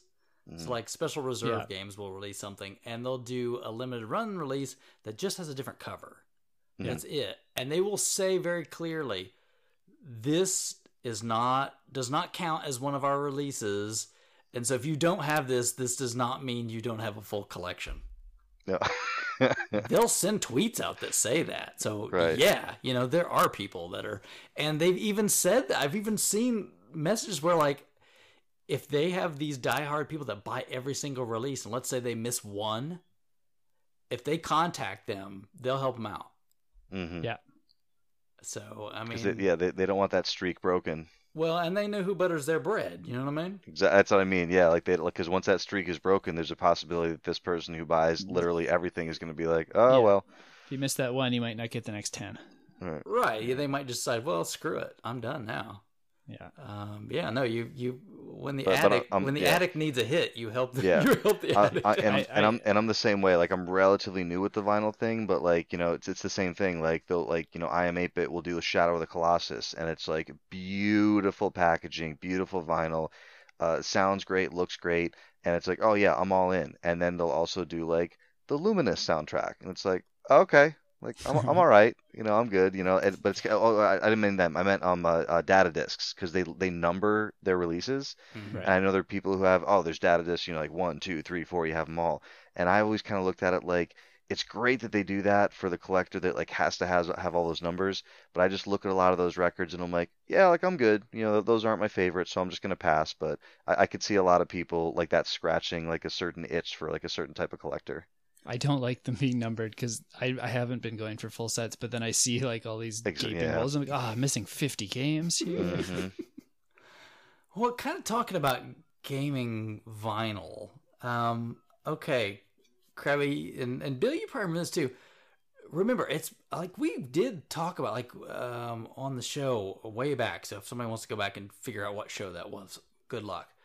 But remember, on Nintendo Age, a guy decided to do Moonshake. yeah, I'm gonna press what was Mega Man 2, right? Yeah. And I'm only gonna do like 100 of these or whatever it was, and they went like hotcakes. I've got 2 of those. Yeah, and so they started doing a few more and a few more because this guy worked at like a pressing place or something. So, Yeah.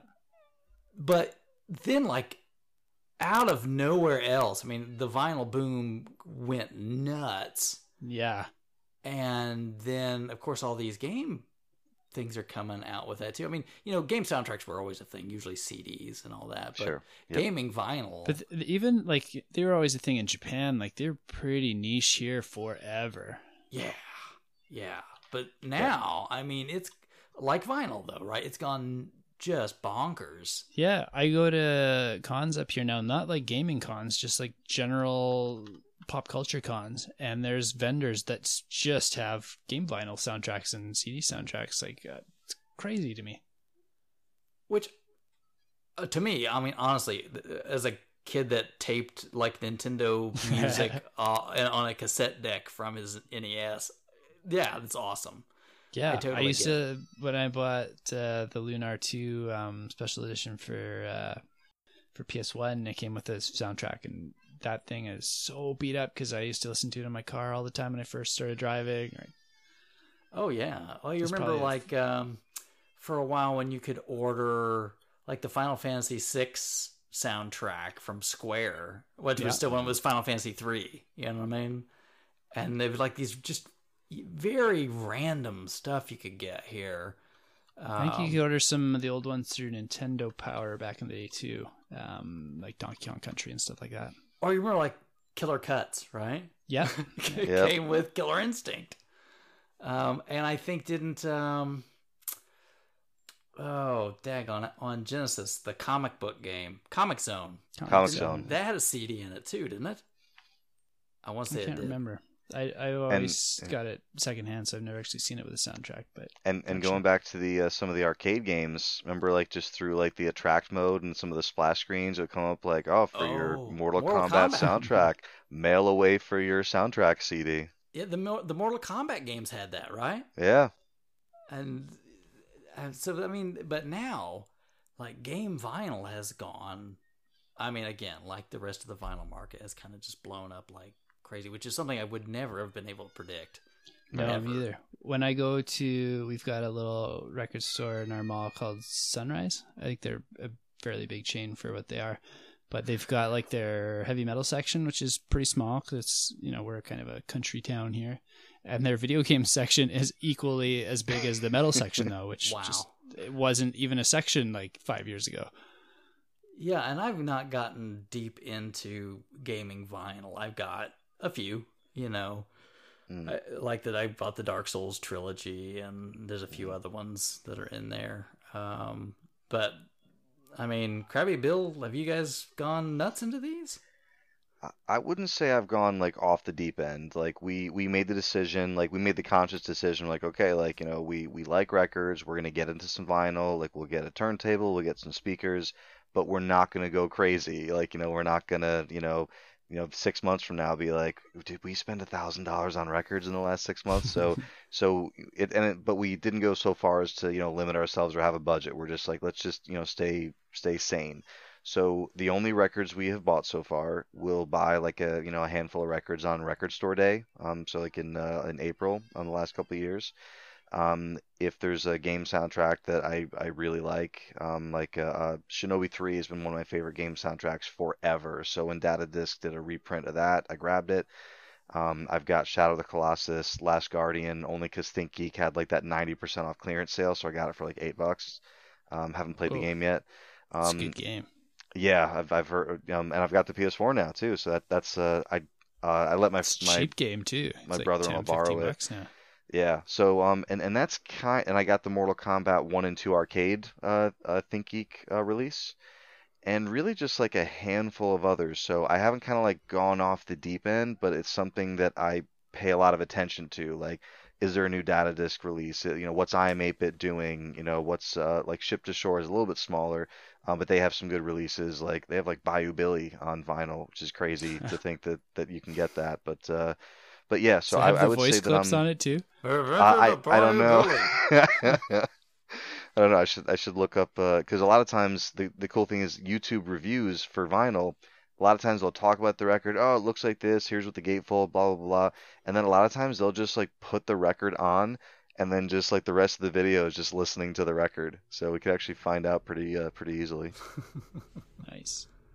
But yeah, so I'm an enthusiast. I'm interested in vinyl. I'm an enthusiast, but yeah, I mean the collection's still relatively small. And I got my first Mondo releases recently. A buddy I work with at my office at work, he came to me and he was like, "Hey, I'm going to San Diego Comic-Con. Would you want me to look out for anything?"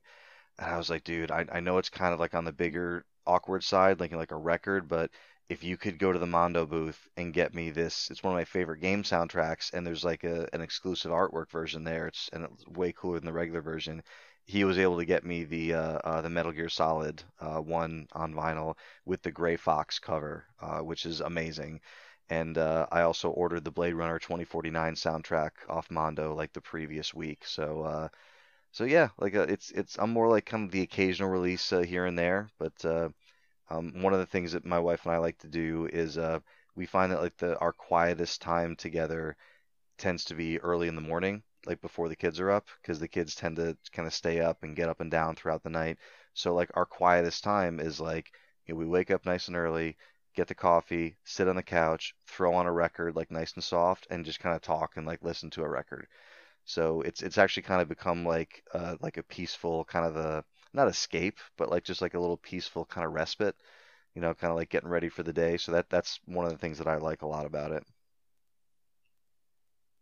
Have you been getting big into the vinyl? No, I have less than 20 game soundtracks on vinyl. I'm very much like Bill. Like I watch them. There's so many I see where I'm like, oh, if only money wasn't an issue. I would love to grab more. But yeah, I got to be pretty picky and just pick the games that are very important to me. And then hope I can find some of those other ones that I kind of want down the road later. So does a vinyl soundtrack included in one of these limited releases where they do these bundle things like that, does that entice you? Do you say like, oh, I will pay a little more and I really would like to get that? Or you're just like, just the release itself is fine? It definitely enticing, but I haven't actually bit the bullet and done that yet. Because usually the games they're putting out are not games I have a sentimental attachment to or I've heard the soundtrack yet. So if it's something I've played in the past, and like if they start putting out soundtracks for some of these Star Wars and Lucasfilm games, then I might have to go for the bigger version. You're dying for the Shadows of the Empire vinyl. It's like low bit rate versions of the John Williams themes. I need that Rogue Squadron vinyl. Dun, dun, dun, dun, dun, dun. Yes, Title screen. but like at like 1 kilobit per second. Yeah, right. And that's part of it too. Like there's only like one, maybe two like NES soundtracks that I could imagine like grabbing on vinyl. Like the one that immediately comes to mind is Castlevania. But like there's like 50 I'd like for NES on vinyl. Really? Yeah, and I like a lot of the music, but it's like but something like Castlevania is kind of like the standout to me, like music wise. Solid right through, yeah. And Ninja Gaiden I have on par with Castlevania for myself. That's probably as far as just like the scope, but like there's a whole bunch that are like, okay, there's Back to the Future NES on vinyl. I believe there's maybe 2 songs. Well, that's when they need to just do like an LGN vinyl or like a rare vinyl or right, like a compilation or something. Just a composer do like a David Wise vinyl or yeah. So it's yes, and I think Mondo does the Castlevania, which I think is a smaller. It's only like a 10-inch vinyl as opposed to a 12-inch, just because there's not enough to to fill up all that space. If they can only just loop add that the song blank so space. many times. Yep. Which is weird though, because I'm like, well, like, because all the songs just repeat in the level, so why couldn't they just play a song for longer? But yeah, the I mean, I think it's, so. Would you say you have do you say 20 or okay? Less than 20, yeah. That's still a good little chunk. Yeah, I'm really happy with all the ones I have. There's no like filler there. And also, Chris, your original question was, does being part of a limited release entice me more to buy the vinyl than if it was otherwise? Well, would you say, I'm going to get this limited run game because it comes with the vinyl and everything else? Oh, gotcha. So if the vinyl was only available in a bundle with the game, yes. If it was a game that I really was into, or like a series, let's say like like if you do like TIE Fighter, X-Wing, and X-Wing versus TIE Fighter, like together you get like a double vinyl with like music from all 3 of those games, like 100% like yes.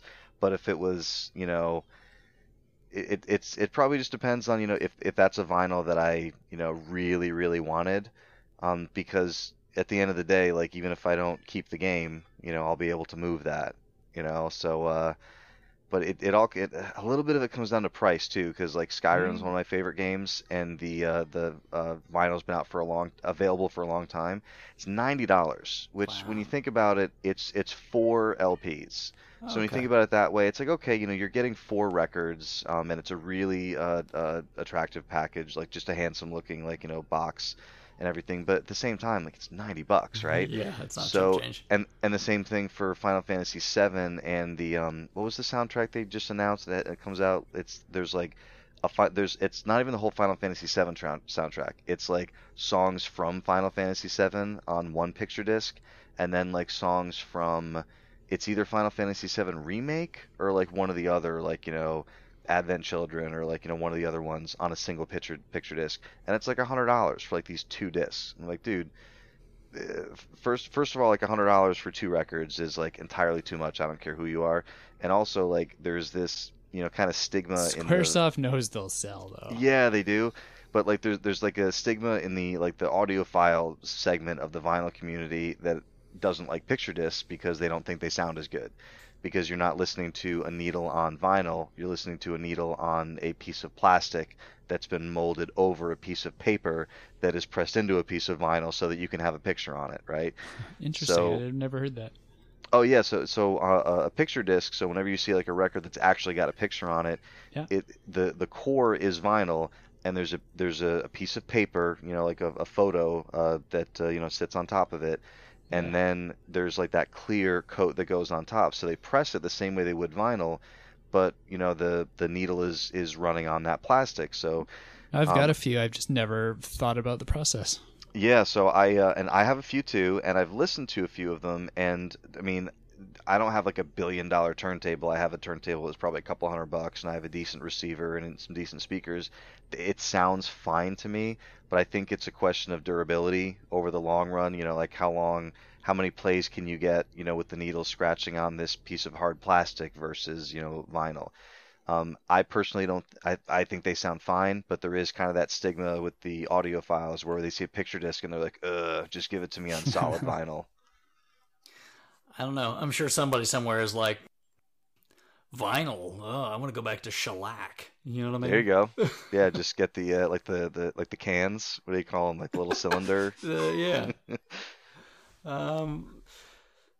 So yeah, I think that's I've seen these limited run places. They've figured that out too. They're like, oh, okay, let's do a package with all a vinyl release, and you know they're smart. They know how to kind of bundle and do these kind of super bundles, and they don't do very many of them, which I would think has to drive a lot of the price because I would imagine pressing records is probably not cheap, right?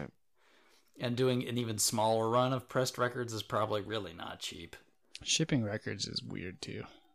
Yeah, you always have to get the big box. That's, you know. But, okay, so this is all going on. You know, what do you think the future looks like for this? Do you think this has life, or are we so close to digital-only consoles that this is just going to be a flash in the pan and that's it? I think when we hit digital-only, this explodes. Like, I think it's going to just simmer where it's at for a while until we hit that, like Google Stadia takes over, and then, you know, there's just going to be, at least for, you know, a good 10 years, there'll be an audience that just craves the stuff that grew up with it until all those people get too old and die off, and the young kids that grew up with just digital won't care. That was the piece I was waiting to say. I'm right on board with you. I think this continues for as long, you know, as it's sustainable in its current form. And when my kids, who, you know, get jobs and start buying stuff, you know, when they were presented with like, oh, a limited run game, it's $40 for this downloadable for this game you could have downloaded for $8 4 years ago, they're going to be like, yeah, I don't care. I just want to play the thing. I think it's going to be a long-lasting enterprise, but by no means permanent. It might take, you know, like 30, 40, 50 years, but I think it'll go strong for a while, and then it'll die down when the young kids that take over don't care. You know, I kind of would tend to agree with you, but then again, I never would figure that 18-year-olds would suddenly want to start buying vinyl records that never grew up with vinyl records. You know what I mean? But I don't think they're buying vinyl records because they grew up with vinyl records. I think they're buying vinyl because it's a thing that's you know, kind of like, I don't want to say trendy, but it's a thing that's kind of like coming back. Trendy. You can say it, Bill. Okay, I'll say it's trendy, and like, well, they sell them at Urban Outfitters, right? So like, it's a thing where, like, you know, like, come over to my house and listen to my records, you know. So like, but I don't think they're doing it because of any nostalgia. Whereas I think the people who are doing the limited run games are absolutely people who grew up like physically owning music and wanting to physically holding games and like wanting to hold those games in their hands and have that tactile, you know, like relationship with that game, as opposed to people who are buying vinyl are just like, oh, vinyl is cool right now, and that's why I'm buying this. Yeah, unless there's some major issues with digital distribution in the future, yeah, I don't see that changing at all. And see, I would say, just like we've had a resurgence of the physical, I would assume at some point in time there may be this resurgence of the game physical. Mm-hmm. You know what I mean? Like somebody comes along and goes, "Is this it though?" This isn't it. I think it's something that happens after digital only. The same thing that's happened with like music. You know what I mean? If you don't buy a vinyl record these days, like a lot of times you can't even get a CD anymore. If you want a physical copy at all, it's going to be vinyl, or even crazier now, in some cases, cassette. Cassette is big again, yeah. So the vinyl resurgence, like, yeah, the vinyl resurgence, like I kind of get, like, you know, just like the all the factors that kind of go into it, like, oh, it's vinyl, it's cool. I 0% understand the cassette resurgence, and it's huge. I was listening to this heavy metal channel on YouTube a little while ago, and they were talking about why it's so huge in Canada here anyway. And it's because bands can cut their demos for dirt cheap compared to any other format, even digital, that they can sell at their shows too. So lots of bands are the ones pushing cassettes more than the fans. It's interesting. I hadn't heard that. Cassettes sound terrible, people. Don't bring back cassettes. But yeah, so Duke, you're thinking that this is not the resurgence of physical, that we got to get a little bit further, because everything that you see, like there's all the sales reports and stuff where Microsoft, Nintendo, whoever, like they always show these trends of like, okay, like the sales, they're they keep going more and more and more and more digital and less and less and less physical. Just in the last 2 weeks, Sony said for the first time in their history that their digital sales went 51% and their physical sales were 49%. It's the first time it's ever passed it for them. But what you're saying is it's got to get further. It's got to get to like 75, 85, 95%, and then people are going to be like, "Where's the thing that you used to hold?" And you think that that's going to be not even the that time? There's going to be a generation that goes, "I never had a thing to hold. I want a thing to hold." Do you think there's going to be the same kind of weird mentality when things go totally streaming, where people are like, I just want to download it on my machine. I don't want to stream it off your cloud. I need to own it again. Not download it. They'll want to say, I want to touch a thing. I enjoy this thing so much. I want to have a physical manifestation of it in my life.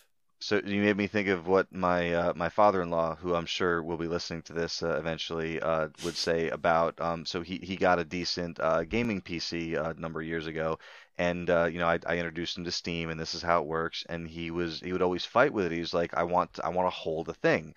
I want to have a thing in my hand. I want to put that thing in. I want to play that thing. And I was like, well, you can buy physical PC games.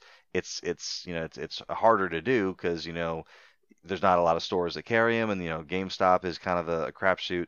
But he really wanted BioShock Infinite, so he's like, okay, so I'm gonna go to a store, I'm gonna buy BioShock Infinite. So he went there, he bought it, he opened it up. There is a disc inside that says BioShock Infinite on it, and then you put that disc in, and then the disc is like, the program starts up, and it's like, okay, enter the Steam code that was included with your physical package. And he was like, why is there even a disc? So he puts the Steam code in, and the first 4.5 gigabytes of the game is on the disc, and it just copies to the hard drive, and the rest of the 18 gigabytes downloads, and it just plays on Steam without need for the disc. And he's like, but I want to play it off the disc. And I was like, well, it's not even like that on consoles anymore, because the game's got to install, right? Like nothing except for Nintendo Switch and other cart-based systems, nothing really runs off the disc. So to your point of would someone want to download the file just to have the file on the machine? I would agree that that person wants a physical thing that it's gonna play live off of, even if it's a mini disc. Yeah, I meant more when you have those moments when your internet goes down and you can't stream, but if you had the game downloaded on your hard drive, you could still play it. So do you think there'll be a generation that grows up with the same kind of frustrations that some of us feel, but just in a different capacity? I think the idea coming soon that we're going to have to wrap our heads around is the internet isn't going to go down, just like the water from the city coming into your house hardly ever goes down. You know what I mean? It's going to become such a thing where when it happens, people look around like, holy crap, I don't remember this ever happening. Right. I can't wait because some idiot drives into some power line here every month. Sure, but at some point in time, it's going to be whatever it is, local Wi-Fi or whatever this new technology is, 5G or whatever, right? I mean, you're just not going to have anything to worry about anymore. So unless something horrific happens, we shot the satellites down finally. But I think there's always going to be that certain people crave the physical. They want to touch something. Right. They want to see it. They want it to be there. And this ephemeral thing is not good enough. And I do think I know because I know me, I was very, very very much interested and involved with the retro game collecting aspect, where I wanted to like hold that Nintendo game that I had when I was a kid, or hold that Genesis game, or Mhm. you know, like have the system in front of me. And the emulator was cool, and I didn't mind playing it, but there was something like tactile and like just like awesome about like having the actual thing. And then I got like older, or even when I was still collecting, like Dreamcast was kind of like the last system that I collected games for, because even though it was just like a jewel case with some instructions and a disc, it was still an awesome thing that I remembered and I loved, and I would take that disc and I'd pop it in the Dreamcast, and Dreamcast is like as loud as a car when it's loading, but like, you know, that was all part of the experience. And then something happened where like it switched over to like PlayStation 2 was still kind of like I was okay with it. It was DVD cases, it was all right. And like something happened when like, you know, like the game cases just kind of became like flimsy with nothing in them, and it's just a disc in there. Like I started just not caring about the package because it just wasn't as Because the interesting to company me. also didn't care about the Yeah. package. Right, yeah. And like that, I guess that kind of rubbed off on me. And even like, you know, I've been doing stuff on Steam for a long enough time where like, so to me it's less about, you know, just having to touch or feel something, and more about like having to touch or feel something that feels like it has value or feels like it matters to somebody. Because when I hold like a 59.99, you know, like like a Super Mario Maker 2, like when I hold this like, you know, piece of plastic in my hand, it like it doesn't feel like it has any value, You, you you know, should to have seen me. the packaging for Mario Maker 1. That was some Really? thick, well Very thought out special. packaging. It is very special. I've There's not like seen it. there's a huge like 100-page book that comes in with it to Oh like give wow. you tips on like how to start and like cool Mario ideas, and it's really awesome Right. packaging. So like something like that like would matter. So like, but the thing is like I have these kind of conflicting mentalities where like I really like owning, or like, you know, like dealing with things where like I can touch that like feel like they matter, but at the same time like I will download every game under the sun if I can get it for a good price and it's a really good game, you know? So like I Yeah. feel like there could be people out there who, yeah, they lean towards physical if they can get it, but they're not gonna not, you know, download a game, you know, if they really want to play the game if it's Yeah. available. To add to that idea, just like I mentioned, I was playing Danganronpa 2 for the playcast. The copy that I had on my shelf was sealed, so I was like, oh sweet, I get to open a new game to play it, and it was so sad opening it because I opened it up and there was not even like a safety warning slip in it. There was just a blank side on there, and it feels awful when you open a new Yeah. game and it feels so light and like there's no care put into it. And part of that too, like I remember, you know, like, you know, we'd go to the store, we got a good report card, great, we're gonna go to Toys R Us and you get a game, and we get to Toys R Us, we okay, I want DuckTales, and you would get the game and you'd sit in the car, and like on the drive home, ripped open the packaging, like, you know, flipped open the box top, and it's like jam packed with stuff, like there's posters and there's stickers, and like here's like a note Mail card, you can like write away, your yeah. things down, like, but like, and I know it sounds like really silly, but like I remember just like having all these things like in my lap and just being like happy, and just like, you know, like like just the smell of like, you know, like this fresh package of like, you know, like joy. And like I think part of it is like that it used to be so good, and now we keep saying it over and over again, but like, you know, you open up like a thing that's like like, you know, you get the plastic off, you get that sticker off that like holds the case shut, and you open it up, and like Krabby said, there's not even like an epilepsy warning in here. It's like just a disc, and you're like, oh, okay, I guess I'll put this on my shelf and never look at it again. But I think that's it. We're looking at the wrong thing. And at some point in time, I think the thing will be, I want something that's a catered experience that where I get what I want. So maybe it's a company that like Limited Run Games or something, whatever this future company that goes, I'm going to build a platform and I'm going to publish physical games, and I'm going to give you nice packages because that's the only reason you're going to buy my thing in the first place. Yeah, like look how long they kept the Vita going, like almost single-handedly. It sounds like the PS5 and the Xbox Scarlet are gonna keep the physical for at least one more gen.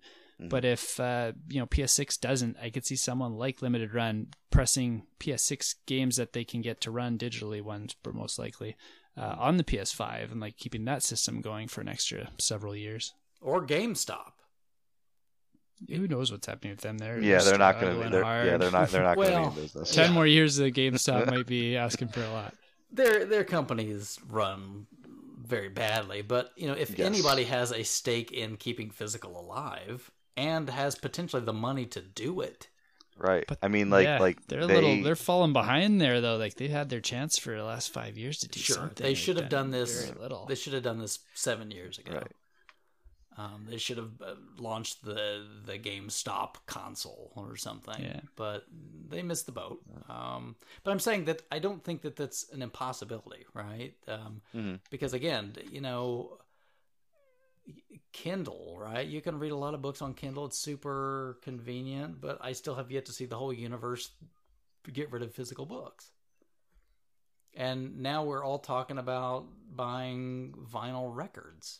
And again, we're talking about these are people, there's young people that grew up that never touched a vinyl record as a kid.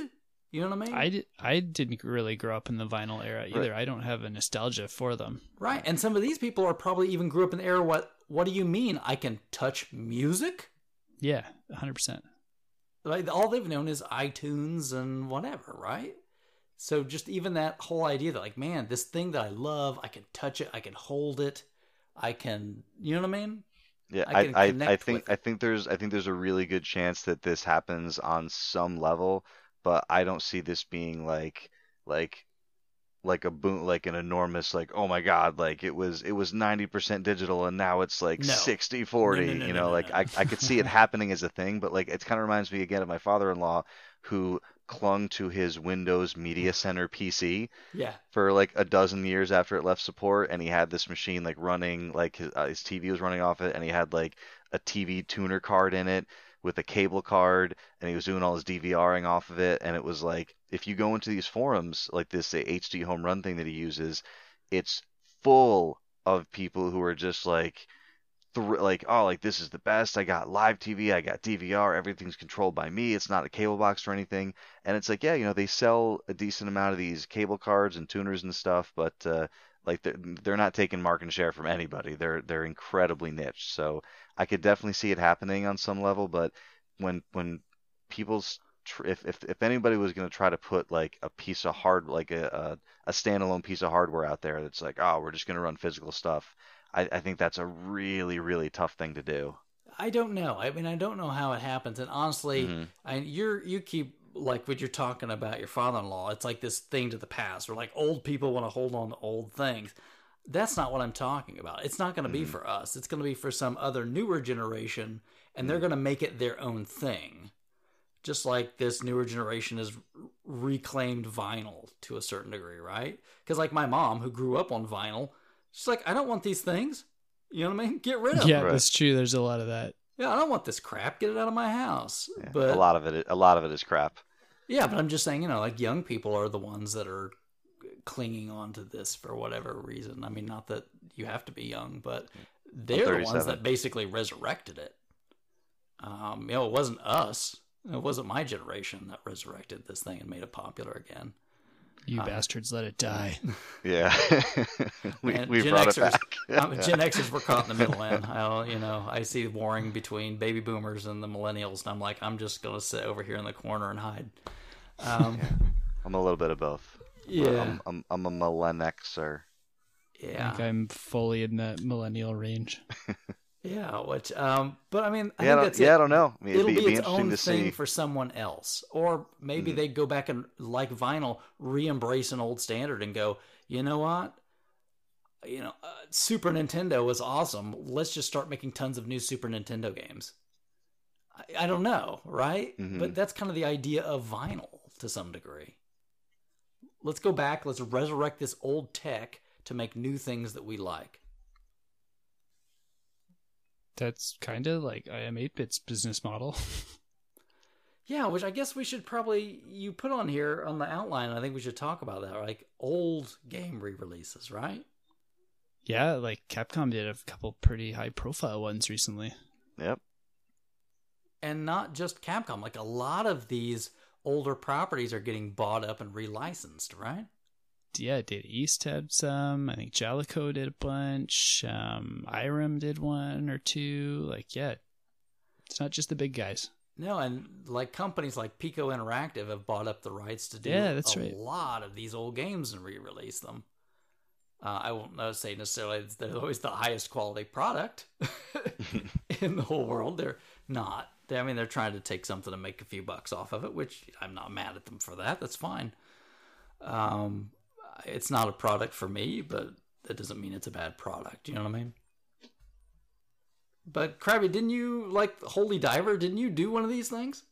Yeah, like Holy Diver was on my wish list forever. I was planning to import it at some point, trying to find a complete box copy, and then Ira got that deal with IM8-bit and put out a pretty nice looking North American package, so I bid on that and grabbed that instead.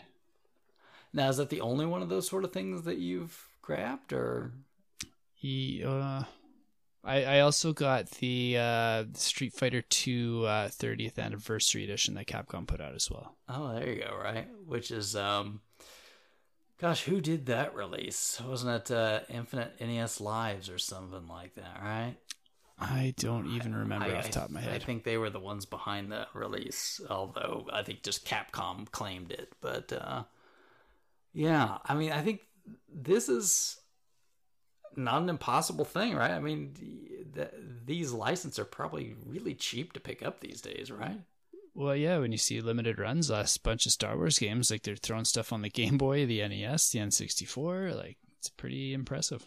And the technology is there to repress these things, just like vinyl records, right? Making these carts. What point do you see like people bootlegging out of their house, like beyond like a reproduction capacity, like because something that's like fully formed as a package, as like a business out of their basement kind of thing? What do you mean? Like that are selling basically bootleg like NES games successfully out of their house rather than just like the odd reproduction where they do like one run and done. You mean like the entire country of China? I mean, have you ever been on AliExpress? Yeah, I guess that's a fair comparison. Those things drive me nuts. Yeah, I was gonna say, like, if all you have to do is like spend 5 seconds on AliExpress, and you'll find any reproduced game and like 500 multi-carts, and oh yeah, no, they're totally doing it right now. Yeah, that's true. I had a friend invite me over to play Musha, and thinking I was going over to play Musha, I go over and he's like, "Look what I got off AliExpress for $30." I was like, "Let's play something else. I don't want to support this." Yeah, and which probably really is like $1 or something. You know what the real value of that thing is made in China? Yeah, because they're not well made. They're really poorly made. I didn't mean carbon copies, though. I meant like new product. So give me an example. I don't have an example. That's why I'm asking, when do you think it'll start? Like someone like is making their own new Super Nintendo game, large enough quantity that's their business, not just a hobbyist. Right. I don't know. Again, it would take something like this generational resurrection, like something like vinyl, where somebody goes back and goes, we crave this thing that doesn't exist anymore, and this is how we've decided that this is the best way to give it to us. It's probably not even possible just because of how fractured the hardware is. Like, you don't have a standard like with vinyl where everyone can enjoy a vinyl. Like, you've got people that love Super Nintendo, people that love Neo Geo, people that love CD-based games. Like, it's so many little sections. I don't know if we could all agree on one. To a degree, but you know, you could say the same thing about vinyl to a certain, like there's 45s, there's 78s, there's 33 1/3s. You know what I mean? It's a standard of sorts, but there's variation. There's shellac records that are out there that you can't play on your normal turntable, right? So yeah, it's what gets embraced. There was a format that was picked. It's like, for the most part, it's the 33 1/3 LP album. That's the one that has basically been resurrected. There's also like the technical bottleneck too. Like on vinyl, once you've decided what size you're running it on, no matter what instrument you want to put on that record, you can put it on that record.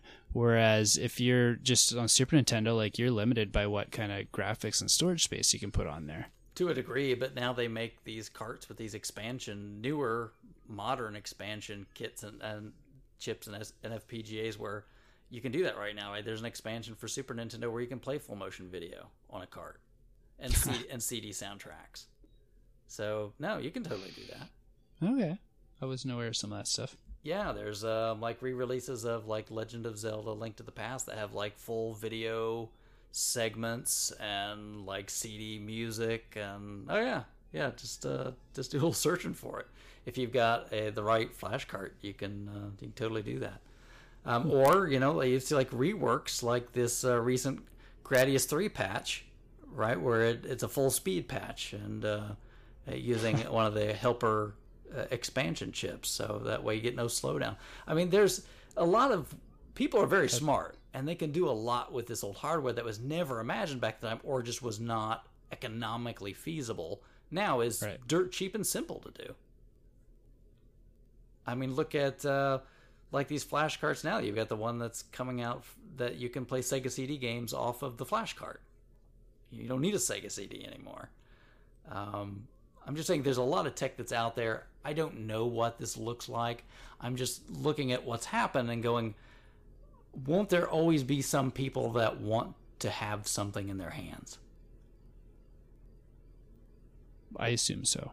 Or do you think we'll ever get to the point where people they'll just give it up completely? No, I don't probably think. Not in our lifetimes. Yeah, I don't think you'll ever get any. I don't ever think you'll get all people to agree on anything ever. So like, yeah, there's always as far as it gets. Like maybe the maximum it gets is like 90% of people are cool with it and 10% aren't.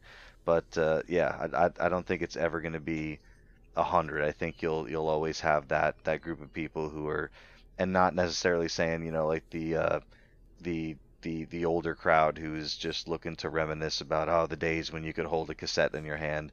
But yeah, there's going to be people who, but at the same time, like I do wonder about like cause my kids, like like the way they're 3 and 5, but like they say like, oh, let's play the Switch, and then we turn the Switch on and I pick a game and it fires up. Like neither one of them are like, oh, let's go get the game card, So like I do wonder how much of an effect that's going to have.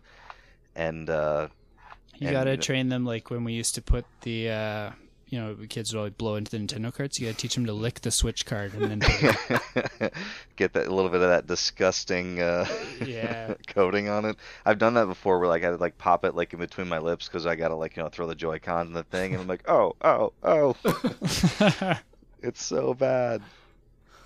But yeah, I always wonder how much of a factor like the nostalgia of like what you had when you were younger like has an effect on it. But even with my kids having like no concept of like what the physical game versus the digital is, I do see your point of eventually they could reach a point where they're like, what, like I never never even experienced the joy of like like just going in physical games and stuff, and like maybe some of them will be into it.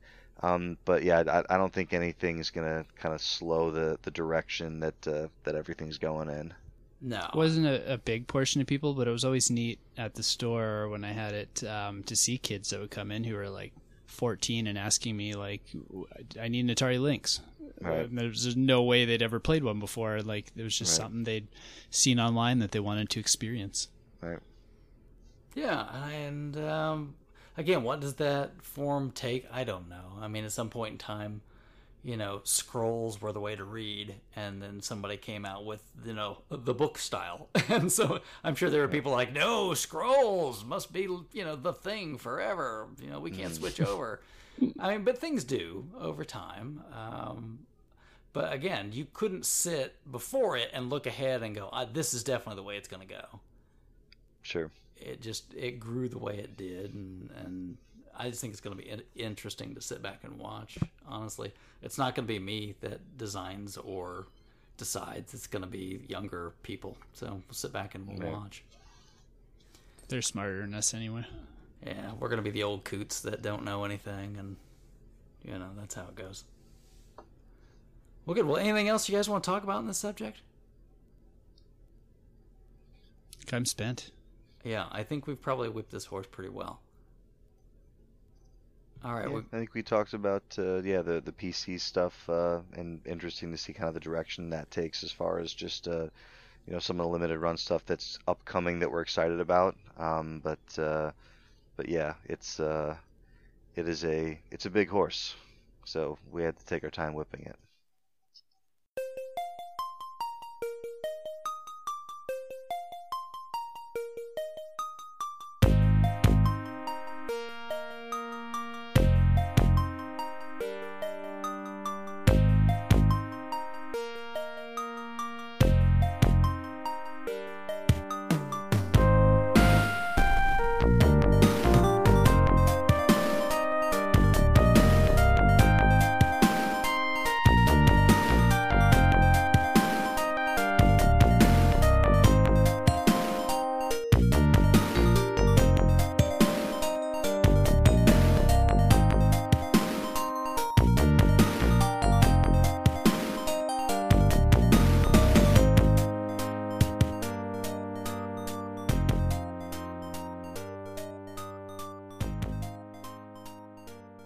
All right, well, thank you, everybody, for taking the time to join us on another episode of the RF Generation Collector Cast. As usual, it's time to grill my co-host. So, where can people find the show? Bill? I like YouTube. I like iTunes. You can find us on Twitter. Those It's are not some called big iTunes ones. anymore, is it? It's got a new fancy name. Apple Podcasts is... Apple Podcast Is for the Android. thing. Is it available for Android devices? It's on. We are on the Google Play Store. There we go. You can find us on the Google Play Store. Krabby, where else can people find us? Twitter, finally. And you can find Yeah, you yourself, You can find yeah. you on Twitter. How can people? Right? Okay, so if people want to follow, I mostly tweet at our show account at CollectorCast. But Krabby, where do people go if they want to follow you? By my name, at Kelsey Polnick. Now you gotta spell that. KELSYPOLNIK. All right, give this guy a follow. We're trying to make him embrace and love Twitter. I think he's kind of coming along. It's making more sense this time. This is my third time on Twitter, and I'm starting to click a little bit now. There you go. Bill, if some people want to follow you on Twitter, where you at? Yeah, no one follows me on Twitter, but if you wanted to, it's Bill. I'm Bill with one L for those who didn't know. So it's BIL_McGee, MCGEE. Very good, very good. And you can also find us on Stitcher. I checked. We are still on Stitcher, so if you guys want to check us out there. And I'm going to work on some other things. Maybe we'll find some other, because since we've done the show before, there's new platforms that are a little more exciting maybe, and I'll see what I can do on those. I also did want to take a minute to congratulate Crabbo for being a published author. Thank you. Congratulations. All right. So if somebody wants to read your writing, how would they do that? So I recently joined the writing staff on vgcharts.com, charts with a Z Of course. or a Z, depending where you are. No, it's Z. I call it Z. Do you really? So I started doing reviews there. My first one went up on the 13th of August, and I'm currently working on my second one. And just some small games to start off, but I've got some aspirations to build up to bigger, more interesting titles. But it's really, really fun. Yeah, and what was the first review that you did there for him? It's a little indie platformer called Exception. Yeah. Very stylish, very fast, and it was not too hard like a lot of single screen platformers. I had a surprising amount of fun with it. I read your review and you made it sound like a really interesting game. It's something I would never, ever have heard of otherwise.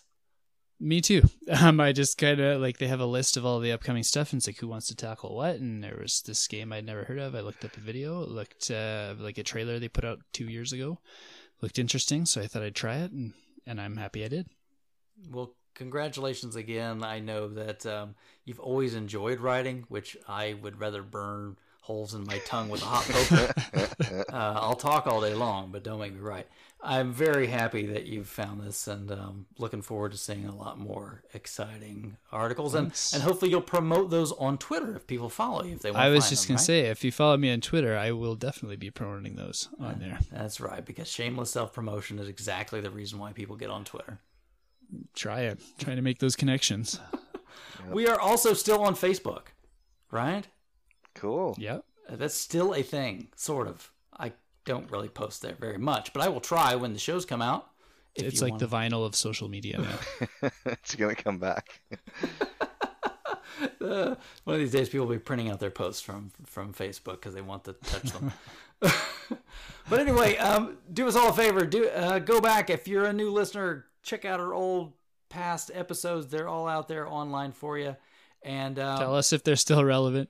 I don't know. Maybe they are. Maybe you'll find like this is the best one that we should go back and revisit. But Timeless information. Either way, we'll talk to you guys again soon.